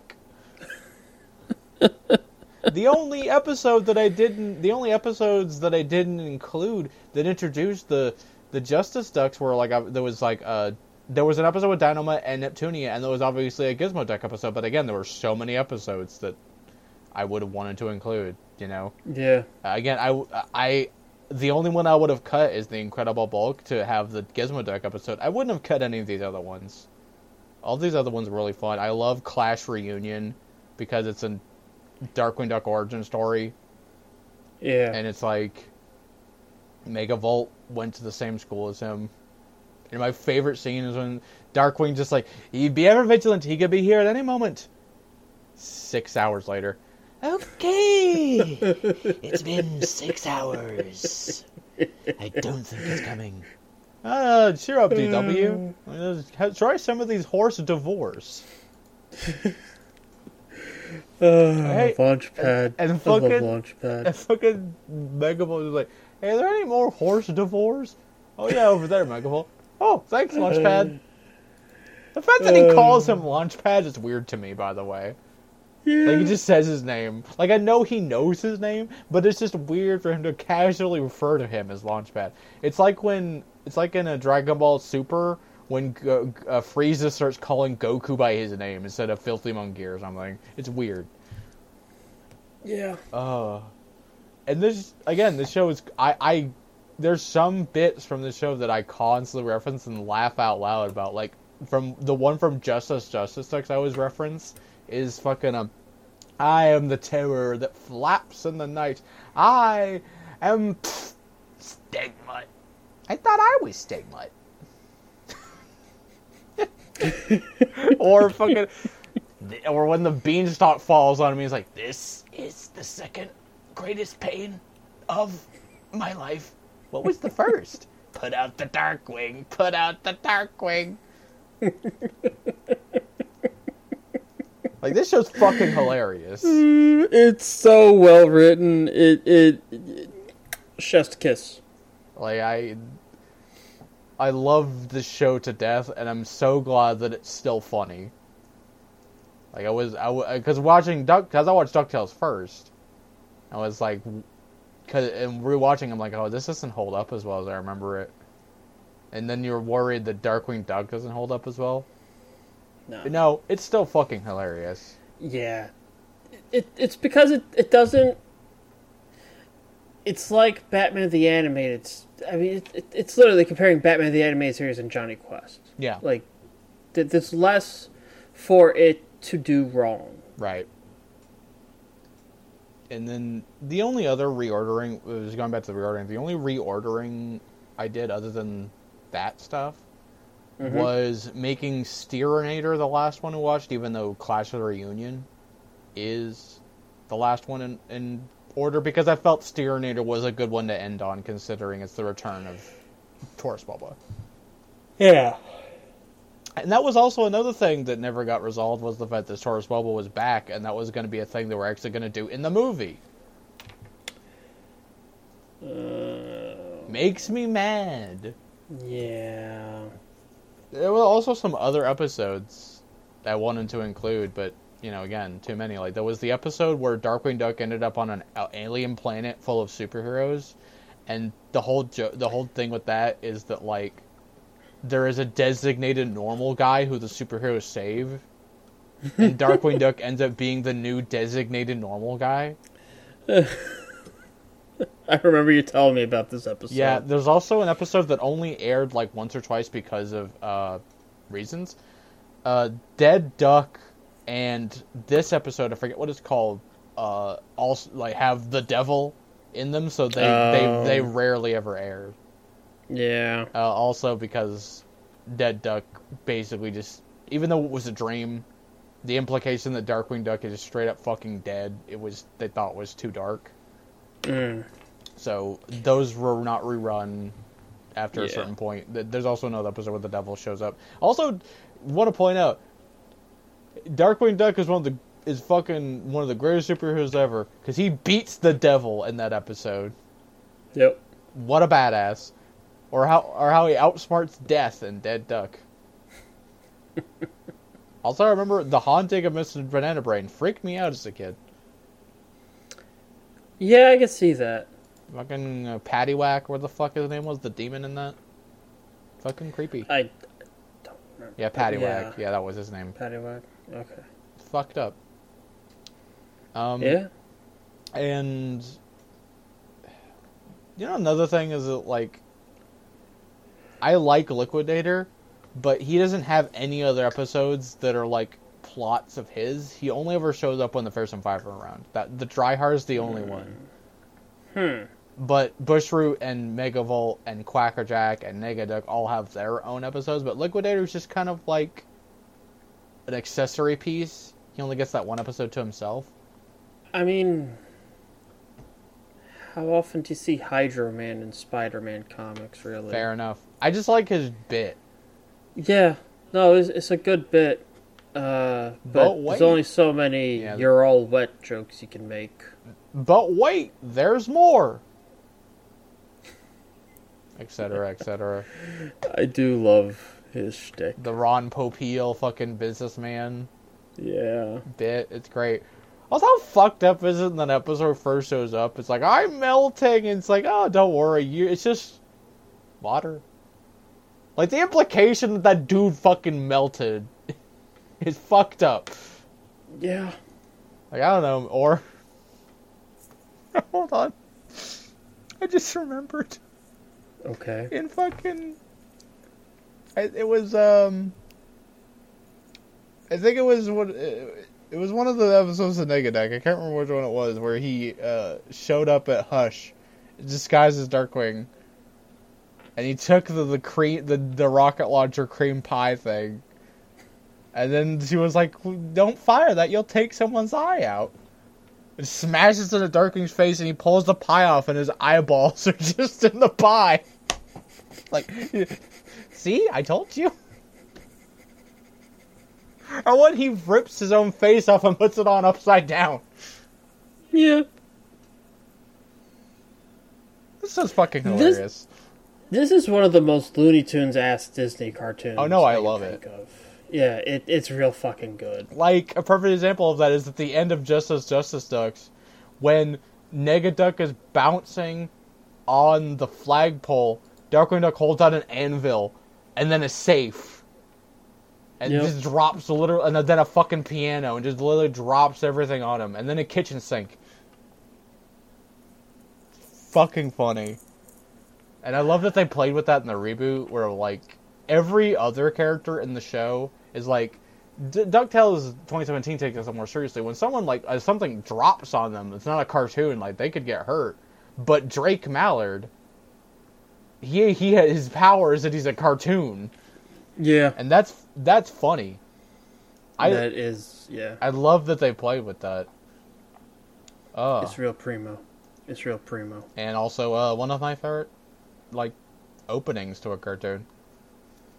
Fucking love the Darkwing Duck opening. Oh yeah, that it's Daring Duck Of of Mystery.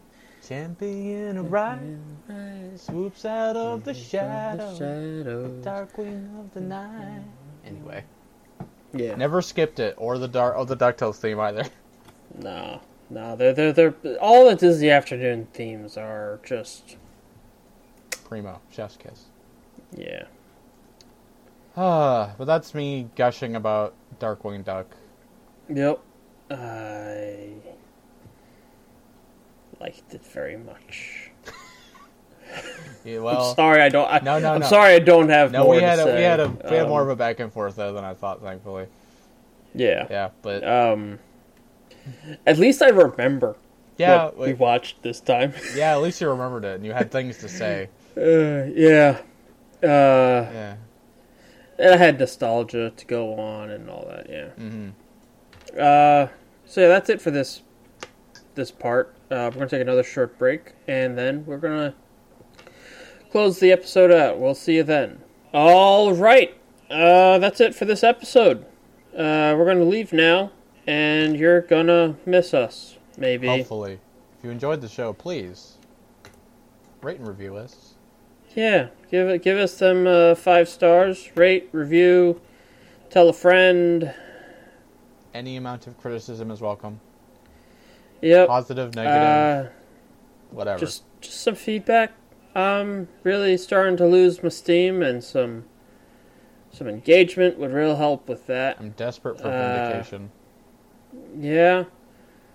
Or just, throw us a bone. Mm-hmm. But yeah. You want to get in touch with the show? Yeah, you want to get in contact with us, you can email us at acmepodcastinc@gmail.com. That's acmepodcastinc@gmail.com. There's nothing in the email. I've had it up since we started because I'm on top of things today. And there's nothing. So we got an ask. All right. Well, we'll get to there. You can also find us on Twitter at Acme at Inc Podcast. That's at INCPODCASTS. You can also find us on Tumblr at Kai. Where can they find us? You can find us on on Tumblr on acmepodcast.tumblr.com. That's acmepodcast.tumblr.com. Yep, and you just said we got an ask in the ask box, so let's do that. What is your favorite animated adaptation of a superhero comic?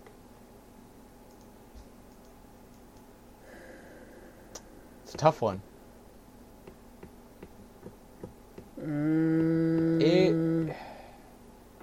If we're including movies, that's even tougher.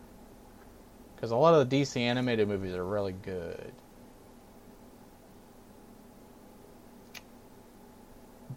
Big fan of the Spectacular Spider-Man. Yeah, that's yeah. Justice League, obviously. Yeah. But yeah, I think those are the two. Those are the two I would pick, are either Spectacular Spider-Man or, well, hold on. For including movies, it's got to be Spider-Verse, right? Oh yeah, Spider-Verse. It's got to be. It has to it's be Spider-Verse, but that's not fair. No. Other than Spider-Verse. Yeah, other than Spider-Verse. I'm surprised he didn't bring up Teen Titans. Oh yeah, I mean, I really. It's just all three of them are so good, right? Yeah. Like I want to talk about all of them at some point, but like they're. It's just a shame that like there's not as many good Marvel shows compared to like DC shows. Yeah. Because like most of the good Marvel shows are Spider-Man, and the only other Marvel show I would say that's of the same quality as like Justice League or whatever, it was a Marvel Earth's Mightiest Heroes, Avengers Earth's Mightiest Heroes. That show was great. I never really watched it, so we'll have to watch it. Yeah. If we're getting out of the the big obvious ones. Teen Titans isn't that high up in mine, honestly. I've seen it all the way through, and like, it's super good. Like, I'm not going to sit here and be like, Teen Titans isn't good because it is. Yeah, it's fucking fantastic. It's just not my it's not really like personal fave. Yeah, it's not my steez. I really like Justice League: The New Frontier. It does all those like Golden Age designs. Oh yeah. I like that one a lot. I like Batman Under the Red Hood a lot. That's like the gold standard for the DC new to film, like a straight to DVD, like the new movies the from new that era. period. Yeah, that's like the gold standard. It's fucking fantastic. I'm trying to think of what else. I also like Justice League Dark. I still haven't watched that one. I know the good joke from it about King Shark being Constantine's ex. Yeah, that's real good. The original run of Young Justice is real good. Yeah. I didn't much care for its online or its direct to streaming The reboot, continuation. the revival. Yeah, I didn't much care for that. Yeah. I mainly liked Justice League Dark because it had some focus on some of my favorite characters that don't ever get a lot of focus. Yeah. Like Deadman and Etrigan. Yeah. Oh, Batman Brave and the Bold. Oh, fuck yeah, Batman Brave and the Bold. Like how could we skip, like, God damn. Batman Brave and the Bold is so fucking good. I love Batman Brave and the Bold. Yeah. I think I might like it more than Justice League. Same. Yeah. Like, as much as I love Justice League, and as much as I have just repeatedly absorbed Justice League, Batman Brave and the Bold is just funnier, and so it wins in my heart. It's also, like, a really good showcase of characters you've never fucking heard of. Yeah. And it made me care about a lot of characters that I never would have cared about otherwise. Yeah. Because I didn't know all the some more obscure characters like Red Tornado, Buana Beast, fucking Plastic Man. You know? Yeah. Yeah. A lot of really great characters that I'm like in love with now because of that show. You know what I really want to revisit at some point? I've started watching it a couple times. I did not appreciate it when it aired because I was one of the many people who's just like, this isn't the thing that came before it, and so fuck it. The Batman. The Batman is different but fun. Yeah. Especially as it goes on and you start getting more of the Batcast. Yes. I started enjoying it a lot more. I don't. This is going to be a controversial issue, and it comes down to personal opinions. I think not really controversial, but like people have had complaints, and I see their complaints, and I disagree. But the recent Harley Quinn cartoon with Kaylee Cuoco, Great. I really liked it. Yeah, it's great. It's hilarious. You've seen it? I've seen parts of it. I haven't seen all of it. Okay. We're probably going to talk about it on the podcast anyway, so, like, you know.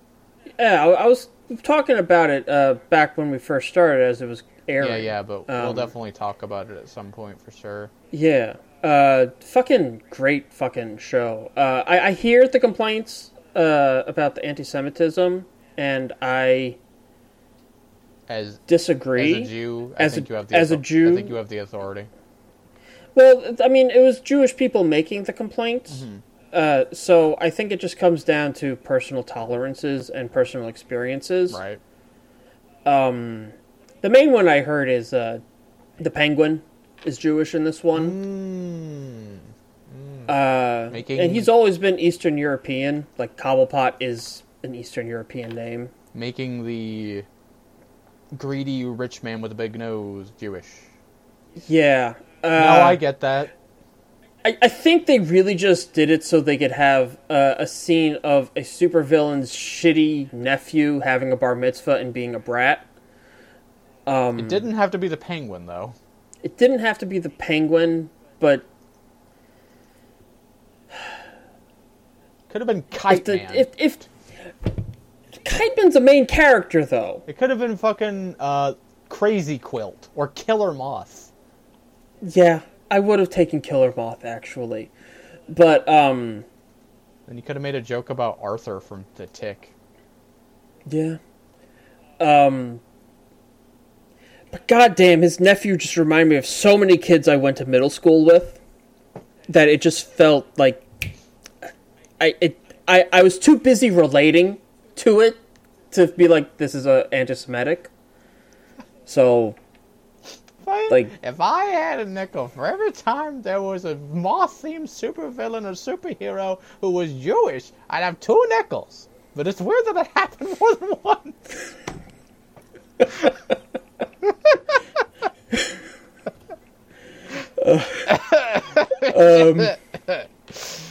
Okay, alright. Okay, Oh, fuck. my main grievance with the Harley Quinn cartoon is, they took a lot from the recent Harley Quinn comic that, Amanda Connor did the art for. Yeah, and also, like, Harley and Ivy and stuff. Yeah. Well, I mean, yeah. But, not everything. But, I like both, I don't like the version of her parents that are in the cartoon. I like the comic version better, because her parents were still, like, an old Jewish couple who were criminals. Right. But they were a very loving and supporting pair of Jewish criminals. Mm-hmm. And this one is like the shittiest parents you could picture. Mm-hmm. And they just used it to be like, yeah, no wonder she's fucked up. She had a shitty upbringing. Yeah. I think that is lazy.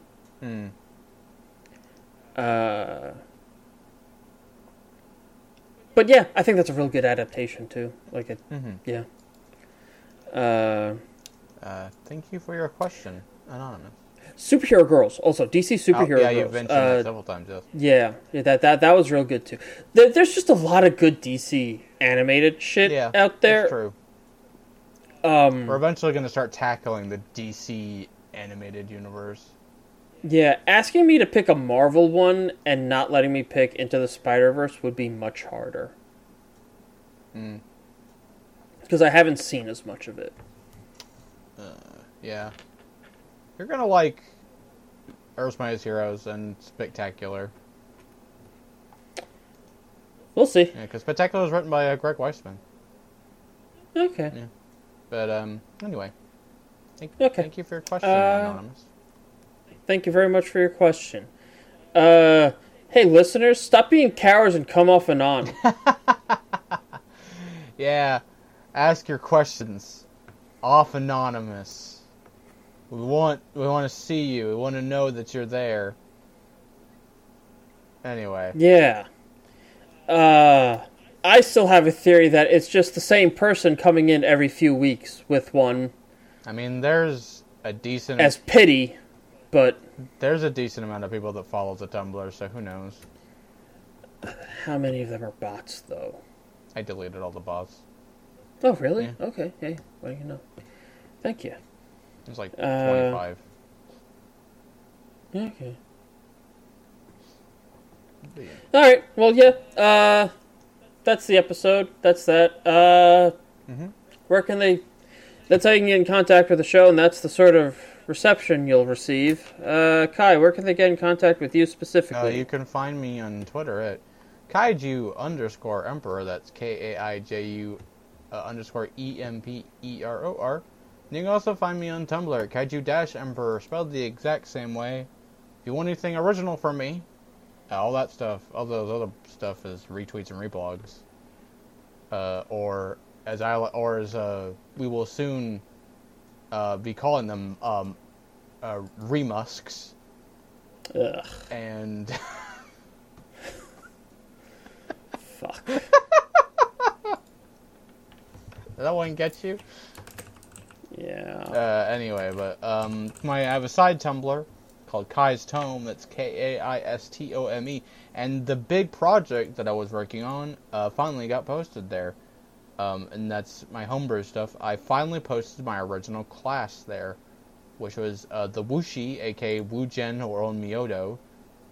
Which the concept of that is I wanted to make another intelligence-based class, and also a caster class more in line with Eastern-style magic as opposed to Western-style magic like wizards and sorcerers.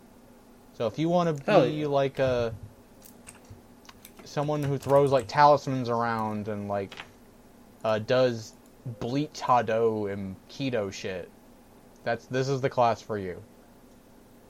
This includes all stuff for playing the core class, 4 subclasses, and a bunch of new spells that you can use for your game. I'm also going to be eventually posting some of the other subclasses I made for that setting, the Japanese setting that I'm making. So yeah, that's me. Hell yeah.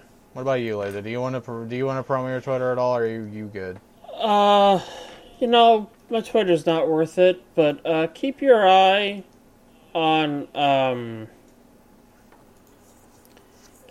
my Twitch. That's slim underscore akimbo, SLIM underscore AKIMBO. Maybe there'll be something there happening there sooner or later. Okay. Who knows? That's the show. Do you want to tell the audience what we're doing next week, or do you want to leave it up? Yeah, next week we are... Okay, so... Yeah, well, okay, so the schedule got all fucked up, right? Yeah, it did. And the next episode is the one that was, like, my birthday's next week. Right. So that was going to be the birthday episode originally. Right. Oh, no, but before that we were going to do Inside Job and Lower Decks. Mm-hmm. We can pause it for the Laser birthday episode. Yeah, that's what I kind of want to do. And then we were going to do Goof Troop and a Goofy movie and an extremely Goofy movie, and then we were going to do She-Ra with Scarlet. Right. But next time is going to be Clerks the Animated Series and The Critic. 2 of my favorite cartoons of all time. Are we watching all of The Critic? No. Okay. So here's what I want to say. Watch all of Clerks. Well, yeah, because it's only like 1 season, right? Yeah. I think it's only like 13 episodes yeah, exactly. or something like that. 24 at most. Well, we could actually watch all of The Critic. It's only 23. Really? Yeah. The Critic has only, at 2 seasons, only had 23 episodes, so we could watch all of both. Oh, that does not sound right to me.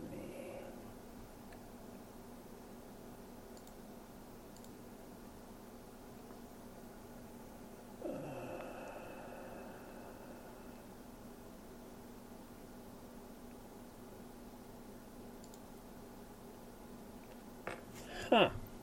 Yep. I thought there was more of it. Nope. Only 23 episodes.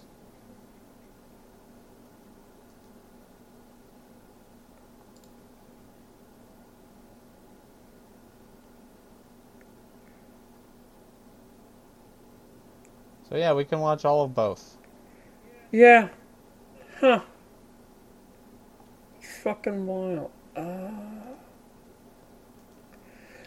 Oh, that's right. There's just a lot of...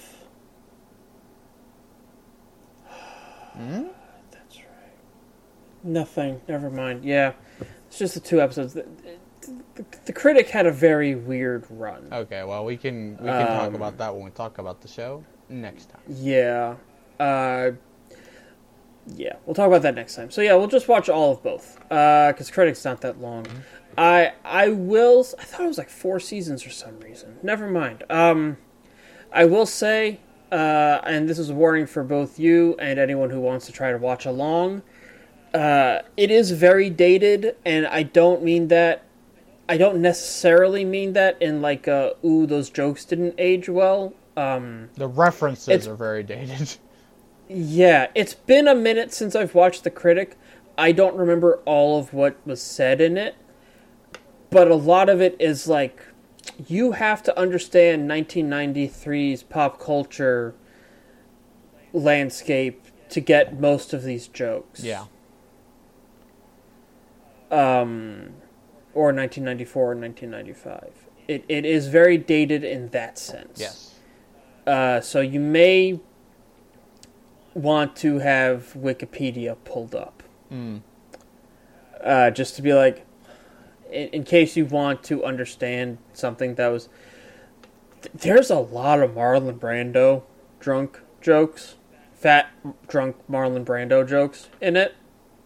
And that's going to be lost on a lot of people, I'm sure. Or you could just watch it on your own, and then occasionally have a Steve Rogers moment. Yeah. Yeah, you could. I think it's worthwhile looking it up. But, that's me. I love it. It stinks! Anyway. I love John Lovitz. That's most of the reason. I just love John Lovitz. There's something about that man that just... Yeah, that's it. Alright, cool. Don't be a jackass. We'll catch you next time. Bye!